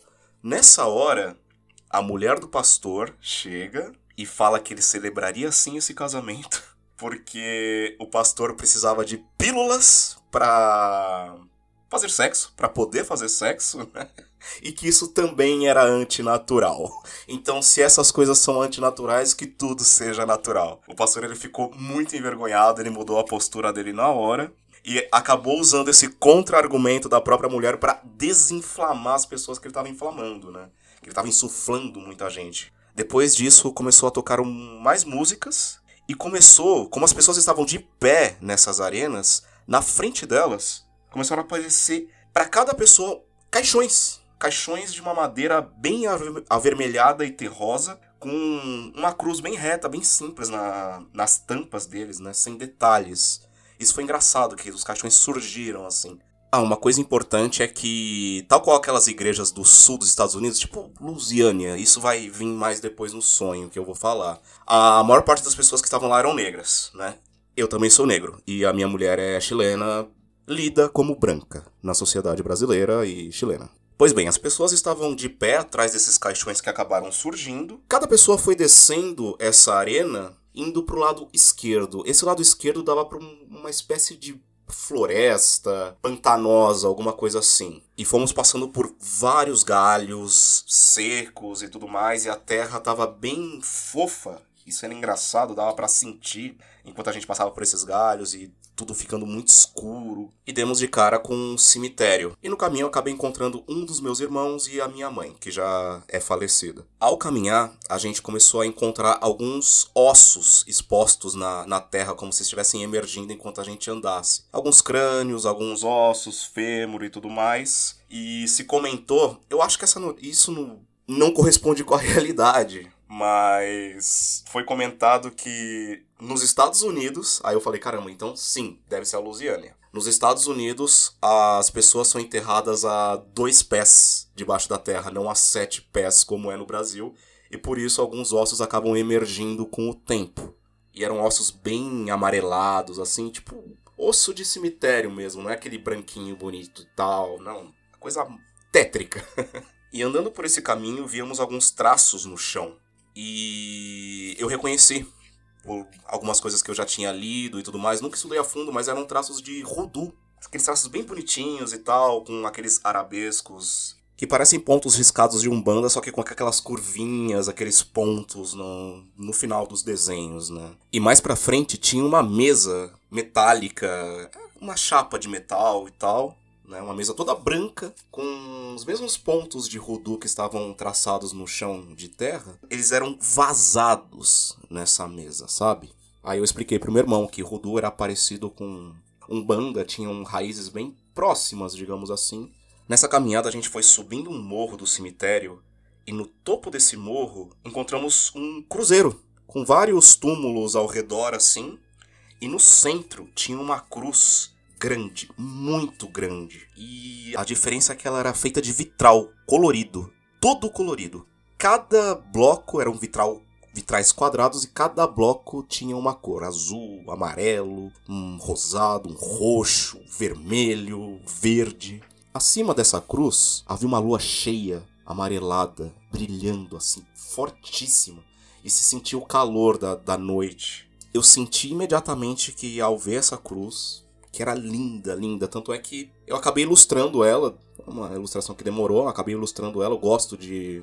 Algumas magias que eu faço, eu sempre gosto de terminar elas com uma arte. Tem um diário mágico só pra isso.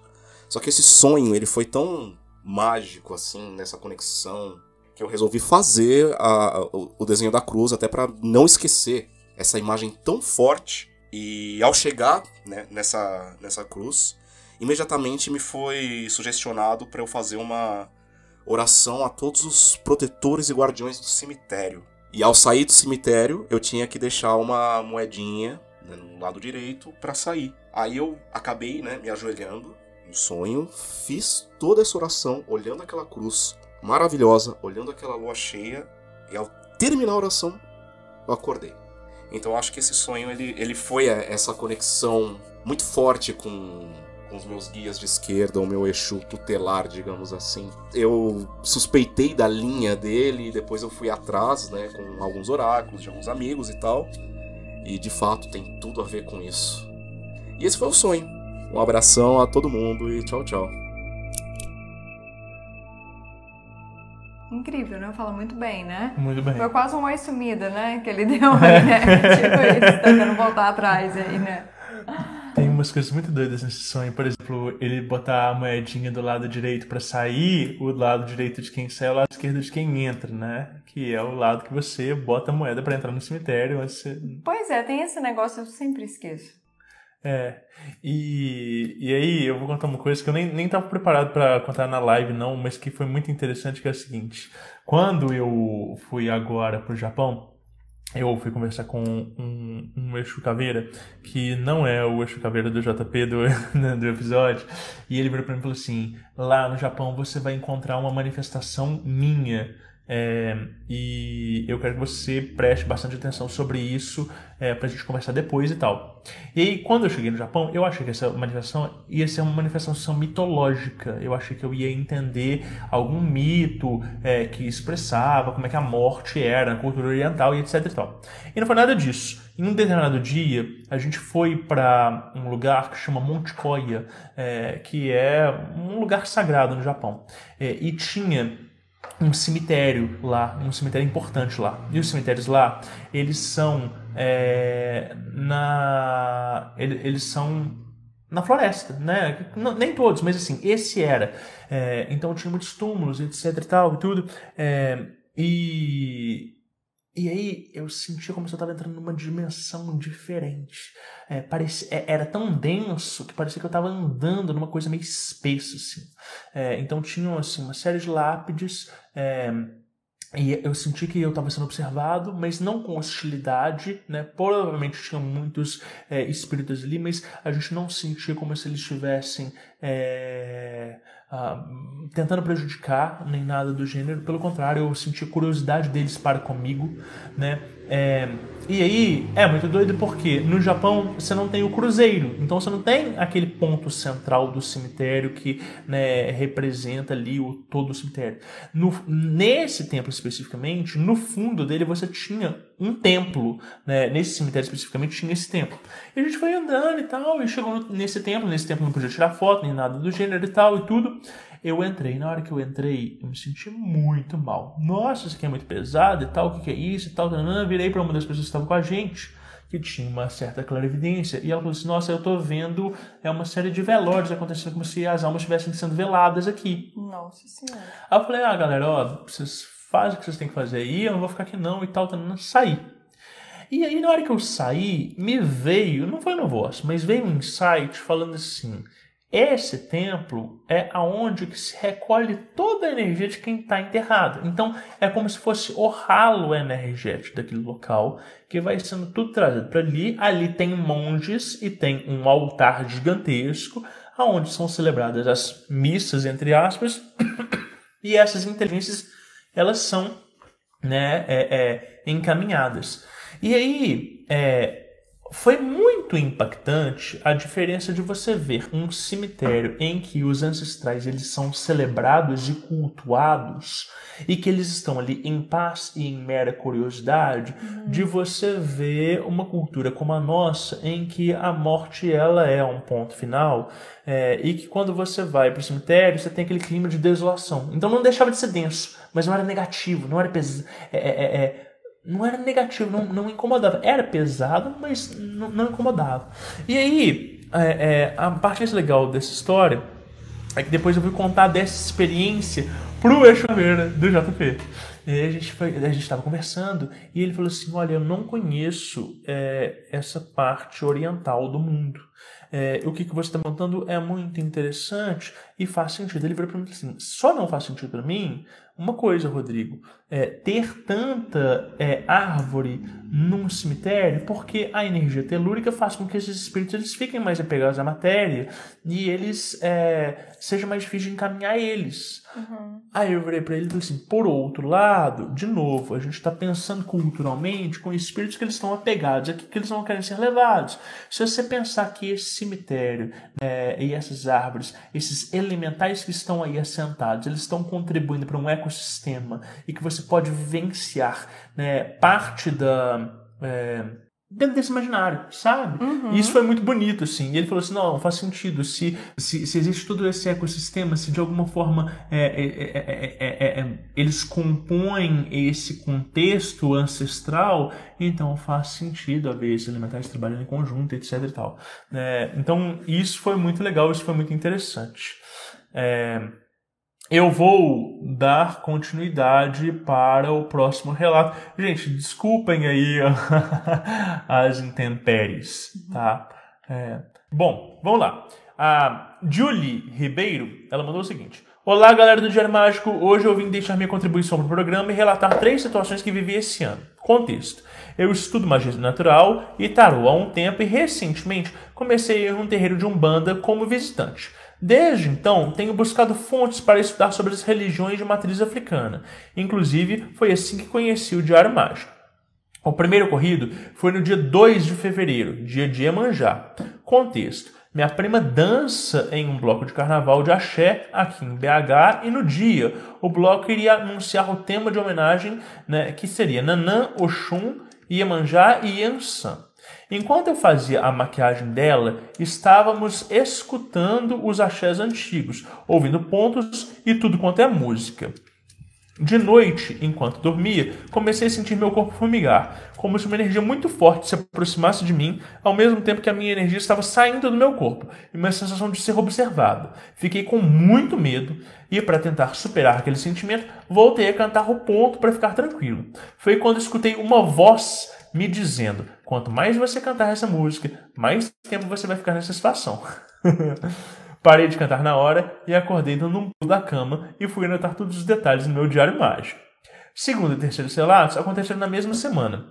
Depois de passar por uma situação envolvendo um possível ataque mágico ao meu irmão e antes de irmos ao terreiro para ele resolver as tretas dele, tive um sonho onde uma mulher começava a fazer um encantamento, sussurrando algumas palavras enquanto ela olhava para mim fixamente. Rapidamente comecei a gelar e tremer. Foi quando alguém, acredito ser algum guia espiritual, apareceu e começou a me dar assistência e disse para as pessoas ao redor: precisamos ajudar ela ainda não está pronta para isso. Começou a brotar um monte de gente ao meu redor, eles ficaram ali até que eu me recuperasse e a tal mulher desapareceu. Já no terceiro sonho, eu ia no terreiro como visitante até que recebi uma preta velha e comecei a trabalhar com ela a gira toda.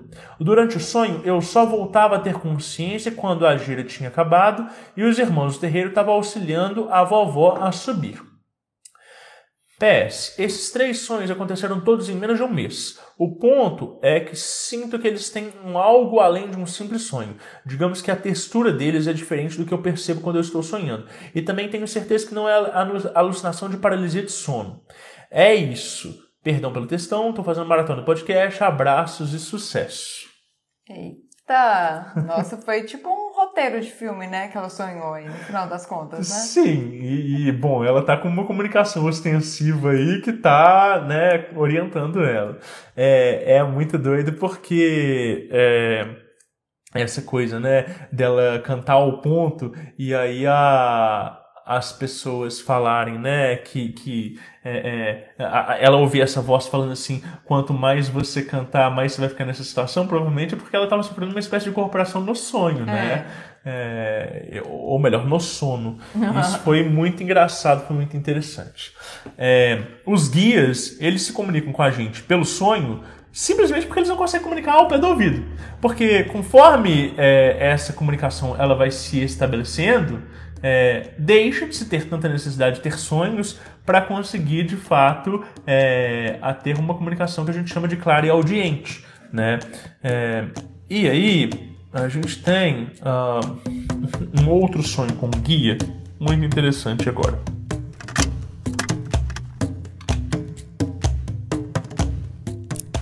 Fala galera do Diário Mágico, passando para dar um relato aqui sobre como que o poder de uma oração é uma magia, na verdade, muito forte e muito acessível, na verdade, né? As palavras em si, quando você elabora e você coloca um nome de autoridade ali, um desejo muito forte, bom, você já formulou o intento mágico, já direcionou energia para isso. Uma certa vez, eu acordei me sentindo muito mal após um sonho, que na verdade foi um maravilhoso aviso de mentores e entidades que me acompanham. Existe uma mentora espiritual que surge nesse momento de deu merda e ela simplesmente me avisava que eu estava sofrendo uma amarração amorosa e que vinha de uma pessoa muito específica, né? E aí era uma pessoa que na verdade nem tá tão presente assim mais na minha vida até hoje e já vinha assim há um bom tempo. E então eu fui buscar nas cartas o que tinha acontecido para ver se aquele sonho também era uma coisa fiel, se não era simplesmente também uma coisa que vem do meu inconsciente, alguma questão mais pessoal. É bom ter esse cuidado também.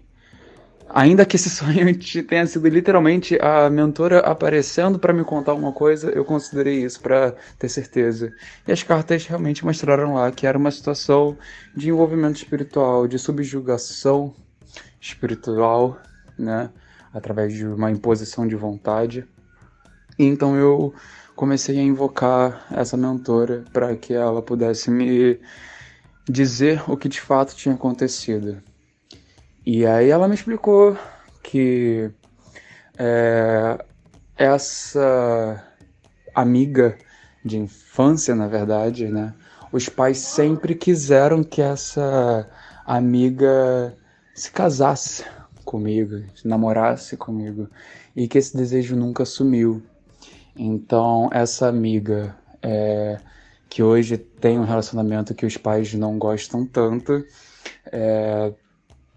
teve a mãe orando incansavelmente para que ela se casasse comigo, ou então namorasse comigo. E essa experiência foi muito engraçada porque a mentora disse, inclusive, quais foram as orações usadas para conseguir isso dentro da igreja. E, bom, no fim das contas, usando o nome de Deus dentro de uma igreja evangélica, eu acabei sendo vítima de amarração por causa da mãe dessa minha amiga, na verdade. Foi nem pela minha amiga de fato. E, bom, a mentora mostrou isso tudo. Foi um trabalho de limpeza, não foi complexo, na verdade, mas foi muito interessante de se ver como que, às vezes, em nome de Deus, uma oração vai parecer que aqueles fiéis vão estar fazendo uma coisa completamente certa, né? Porque, né, se for a vontade de Deus e tudo mais, sendo que não é a vontade de Deus que estava prevalecendo ali naquela oração. O nome de Deus, na igreja evangélica, junto com aquela egrégora toda, foi usado para satisfazer a vontade ali, o desejo muito individual daquela pessoa, da mãe da minha amiga. E esse é meu relato. Um abraço aí pra vocês. Tchau, tchau.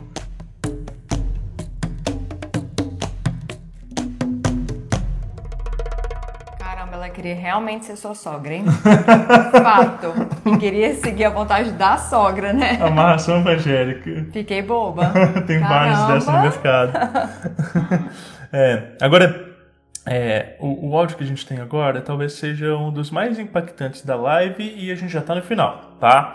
Então é do Adam. Olá pessoal, olá ouvintes.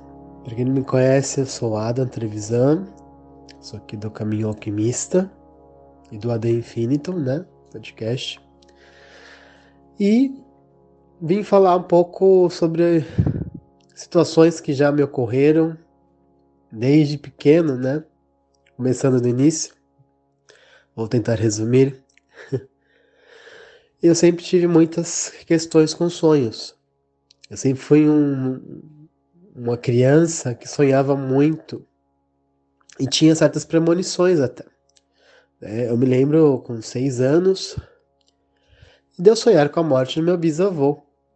Minha avó, na época, morava com eles. Ela não compreendeu o porquê daquele sonho, achou uma bobagem, né? Achou que eu estava imaginando, né? E eu dei detalhes sobre a morte do meu bisavô. E na mesma semana, uns 3 dias depois, ele chegou a falecer, sendo que ele não estava doente, ele estava saudável. Foi uma morte súbita. E da forma que eu sonhei, foi a forma que ele morreu. Foi a forma que, os últimos minutos de vida dele, inclusive até a roupa que ele estava usando no caixão, as flores, eram da cor que eu tinha falado. Isso fala muito sobre nossos sonhos, né? Fala muito sobre a nossa interação com espaço e tempo dentro desse local onírico, né? Dentro dessas possíveis viagens astrais, né? Os sonhos, ainda para mim, eles não têm uma compreensão total. Embora psicólogos falem sobre a questão do subconsciente. E também tem aquela questão da espiritualidade que fala da projeção, né? Eu acredito nos dois. Uma mistura de tudo e da sua conexão, né? Mais pra frente eu também tive questões com uma amiga minha, que era minha patroa na época. Eu lembro que eu estava em viagem e sonhei com ela 3 dias seguidos. Na verdade, eu sonhei com situações relacionadas a ela. E eu projetei, provavelmente, porque eu fui parar no cemitério. Olha só essa história. De um local, de uma cidade que não era São Paulo, né? Que eu sou de São Paulo. E nesse momento eu vi o pessoal vestido com roupas africanas, provavelmente era um pessoal de terreiro, com flores amarelas. Houve corte, houve várias coisas ali, e tava o nome dela no meio ali, o pessoal rezando em cima do nome dela. E eu não sabia, eu já era de Umbanda, mas não tinha conhecimento, mas o que eu entendi ali que tinha sido feito algo para ela, e eu vi até onde foi enterrado. Eu vi aquilo sendo enterrado, né, no cemitério. Passou um tempo, eu voltei de viagem, o Exu desta minha amiga, ele incorpora, durante o horário de trabalho, né, a gente estava numa sala ali conversando, ela era a dona do local, o Exu chega em mim, né, e fala exatamente, vem me agradecer e dá todos os detalhes que eu dei para ela, dizendo que sim, realmente tinham feito algo. E que eu estava tão conectado à energia dela que eu, por ser mais sensível, consegui projetar até o local e identificar as pessoas que fizeram isso. E após um tempo foi identificado exatamente o rosto das pessoas, eu falei como eram. E exatamente eram irmãos, né? Pessoas ali que não gostavam dela. E foi desfeito do trabalho com o tempo. Então isso foi uma coisa muito marcante, porque eu estava no meio da situação. Né? Então foi muito pesado para mim. Então isso prova muito, né? Que a gente se conecta com tudo o tempo todo. E isso vai para o nosso astral. Isso vai para o nosso campo inconsciente. Isso vai para a nossa projeção. Né? Por isso que a gente fala, tudo que você vive durante o dia influencia a sua noite. Então é muito importante a gente estar sempre conectado com aquilo que a gente quer viver o tempo todo, né? E para finalizar, uma questão até emotiva, né, de um sonho que eu tive, de uma questão com sonhos, de um rapaz que eu estudei com ele no ensino fundamental, né, na 7ª, 8ª série, e não o via há 3, 4 anos. E eu comecei a sonhar, né? Eu tinha mudado de cidade, não tinha mais contato, na época era Orkut ainda, né? Não tinha muito acesso à internet. Eu sonhei que esse rapaz, ele estava com olheiras profundas, assim, as veias saltando do rosto, um local escuro, e ele me chamava, né? A gente conversava, eu não lembro exatamente o teor da conversa, mas eu lembro que ele fala assim, eu estou me despedindo de você porque eu precisava falar com você, né? Tem coisas que eu preciso falar com você. Eu não queria ir embora sem falar com você, porque meu tempo tá acabando. Aí, o meu tempo tá acabando, ele tá com o cabelo raspado, né? Não entendi nada.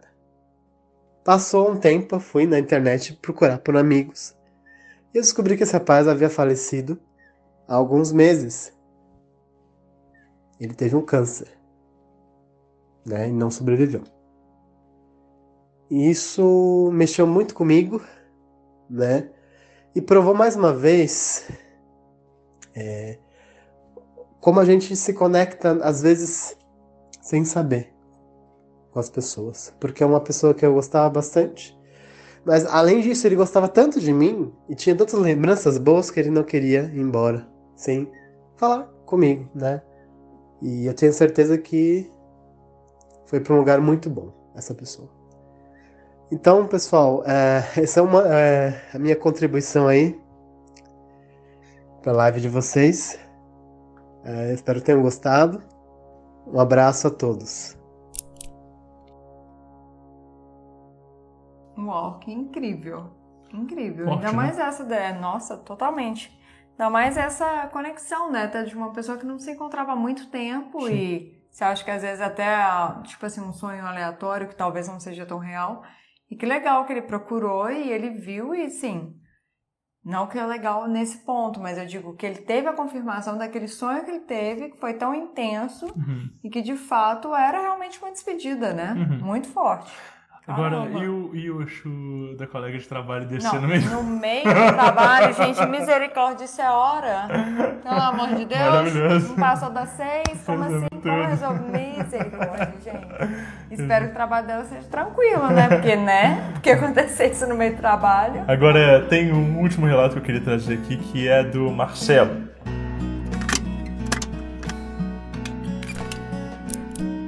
Fala Rodrigo, fala Raquel, aqui é o Marcelo do Rio de Janeiro e eu vim contar um breve relato de projeção astral. Bem, no carnaval, alguns dias após o carnaval, eu sonhei, e eu digo sonhei porque até então eu não estava percebendo que não era somente um sonho, né? Depois eu fui percebendo que eu estava lá muito lúcido, eu estava consciente, eu estava plenamente no controle daquela situação ali, né? E eu fui projetado para uma plateia de um espetáculo de dança. E logo notei que tinha uma amiga se apresentando. Só que essa amiga estava extremamente triste, extremamente para baixo, estava com a energia bem para baixo. E só para contextualizar, essa amiga ela tem um trabalho já de anos com dança, no sentido terapêutico, no sentido artístico. A gente pode dizer que dança é a telema dela. Só que nessa situação ela estava extremamente triste e tal. E eu fiquei observando aquilo quando do nada se manifestou ali uma entidade, uma nuvem negra de uns 3 metros de altura, veio para trás de mim, me agarrou pela cintura por trás e na minha cabeça. Eu, tranquilamente, ergui minhas mãos em direção a ela, a essa fumaça, essa entidade, e projetei luz, projetei energia. Na mesma hora ela me soltou e foi se dissipando e sumiu. E nisso eu acordei. Eu acordei de uma maneira muito sutil. A transição foi muito sutil, tanto que eu acordei exatamente na mesma posição que eu estava, projetando energia, e eu acordei paralisado, não consegui me mexer. Mas eu estava tranquilo, porque eu tinha entendido o que tinha acontecido, e acordei, passou. Só que, né, pela correria da vida, eu esqueci de procurar essa amiga. Só fui procurar uma semana depois. Aí procurei ela, eu falei, e aí, como é que você tá? Tá tudo bem? E ela já me relatou, não, eu tô com um problema com a dança, né? Eu tô inserida num contexto totalmente comercial e eu não gosto disso, sabe? Eu tô muito mal por isso tá me afetando muito. Porém, alguns dias atrás, alguma coisa mudou, eu comecei a sentir mais força para sair dessa situação de tristeza e voltar, né, a buscar o que eu quero, né, a buscar fazer o que eu gosto. Aí eu acabei relatando a projeção para ela e para mim fez bastante sentido. E é isso, é muito bom quando a gente é usado pelos guias e mentores para surgir numa situação, ser projetado e poder ajudar alguém, né? E é isso que eu tenho buscado, seguindo a ideia que o Rodrigo passa, né? Buscar a mescla ali entre magia e espiritualidade até chegar num ponto que se cria uma amálgama, né? E você entende aquilo como uma coisa só. Não dá para desassociar uma coisa da outra. E é isso. Muita paz e muita luz para vocês aí. Bonzinho, né? Não, maravilhoso. E ele teve totalmente a consciência, né, do que real é. Ele falou, né, é muito bom a sensação de ser usado pelos guias para trabalhar para a espiritualidade. Você que está ouvindo essa live pode começar, antes de dormir, sempre falar, eu me coloco à disposição dos meus guias e mentores da espiritualidade para trabalhar no astral, para usar o meu tempo fora do corpo de forma útil, mesmo que eu não me lembre, mesmo que eu não tenha, né, qualquer tipo de memória e lucidez, que eu possa estar sendo direcionado e tal. E fazendo isso constantemente, coisas acontecem, né? É lógico que você vai estar trabalhando, então às vezes vai ser um pouco desgastante, mas vai de alguma forma surgindo uma sensação de recompensa na vida, né? Uma sensação de você estar contribuindo de alguma forma para o todo, né? Sensação essa que as pessoas que trabalham, né, com mão esquerda tentando prejudicar as pessoas nunca obtêm, pelo contrário, né, vão se frustrando cada vez mais e alcançam uma vida miserável e infeliz. É muito doido, gente, porque o sonho, são ecos da nossa vida, da nossa vivência, daquilo que está se passando conosco, né? Então, fazer exercícios de proteção energética antes de dormir vão melhorar a qualidade do seu sono, tá? Tem muitas pessoas que elas fazem ali aquele exercício que eu ensinei no canal sobre a chama violeta, né? Sobre a transmutação. É um excelente exercício. Agora, atentem-se que quando você limpa demais, se você não repõe energia, você vai dormir bem, você vai descansar, mas você vai ficar se sentindo como se estivesse faltando ânimo e fôlego para você fazer as coisas. Então, Se você é reikiano, comece a fazer auto-reiki, né? Se você não inclua alguns mantras solares para potencializar, né, a sua energia pessoal, né, o seu poder pessoal. Porque só limpar e não repor a energia vai te desgastar, vai te deixar fragilizado, né? E aí não adianta muito de nada, tá? Então, é sempre essa dinâmica de o que é o trabalho de proteção e de limpeza, o que é o trabalho de energização e de projeção. É isso, a nossa live de sonhos foi maravilhosa, tem muitos outros relatos, a gente recebeu muitas histórias. Se você não teve seu relato lido ou tocado aqui, né, a gente pede desculpa, a gente tenta administrar o tempo, às vezes a gente... E esse foi o maior mesmo, foi, né? A gente, né, a gente recebe muitas perguntas e vai trocando ideia, então é para uma coisa fluida, espontânea.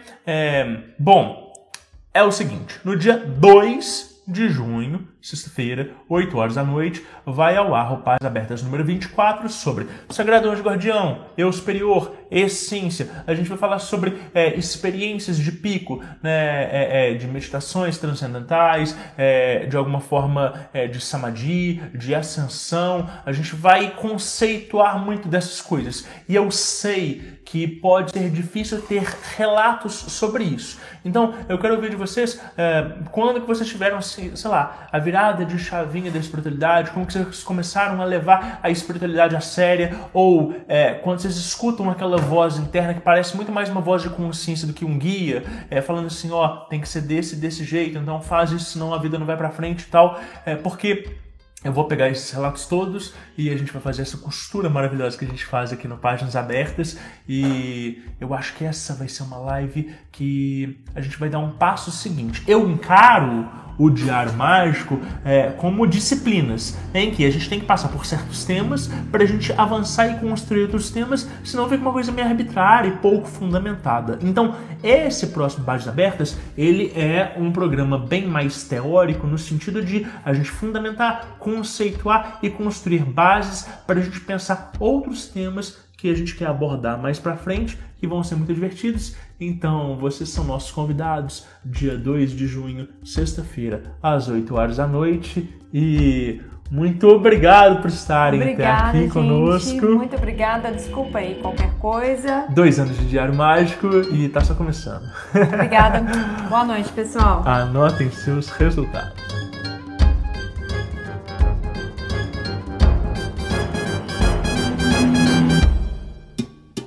Leful Podcasts.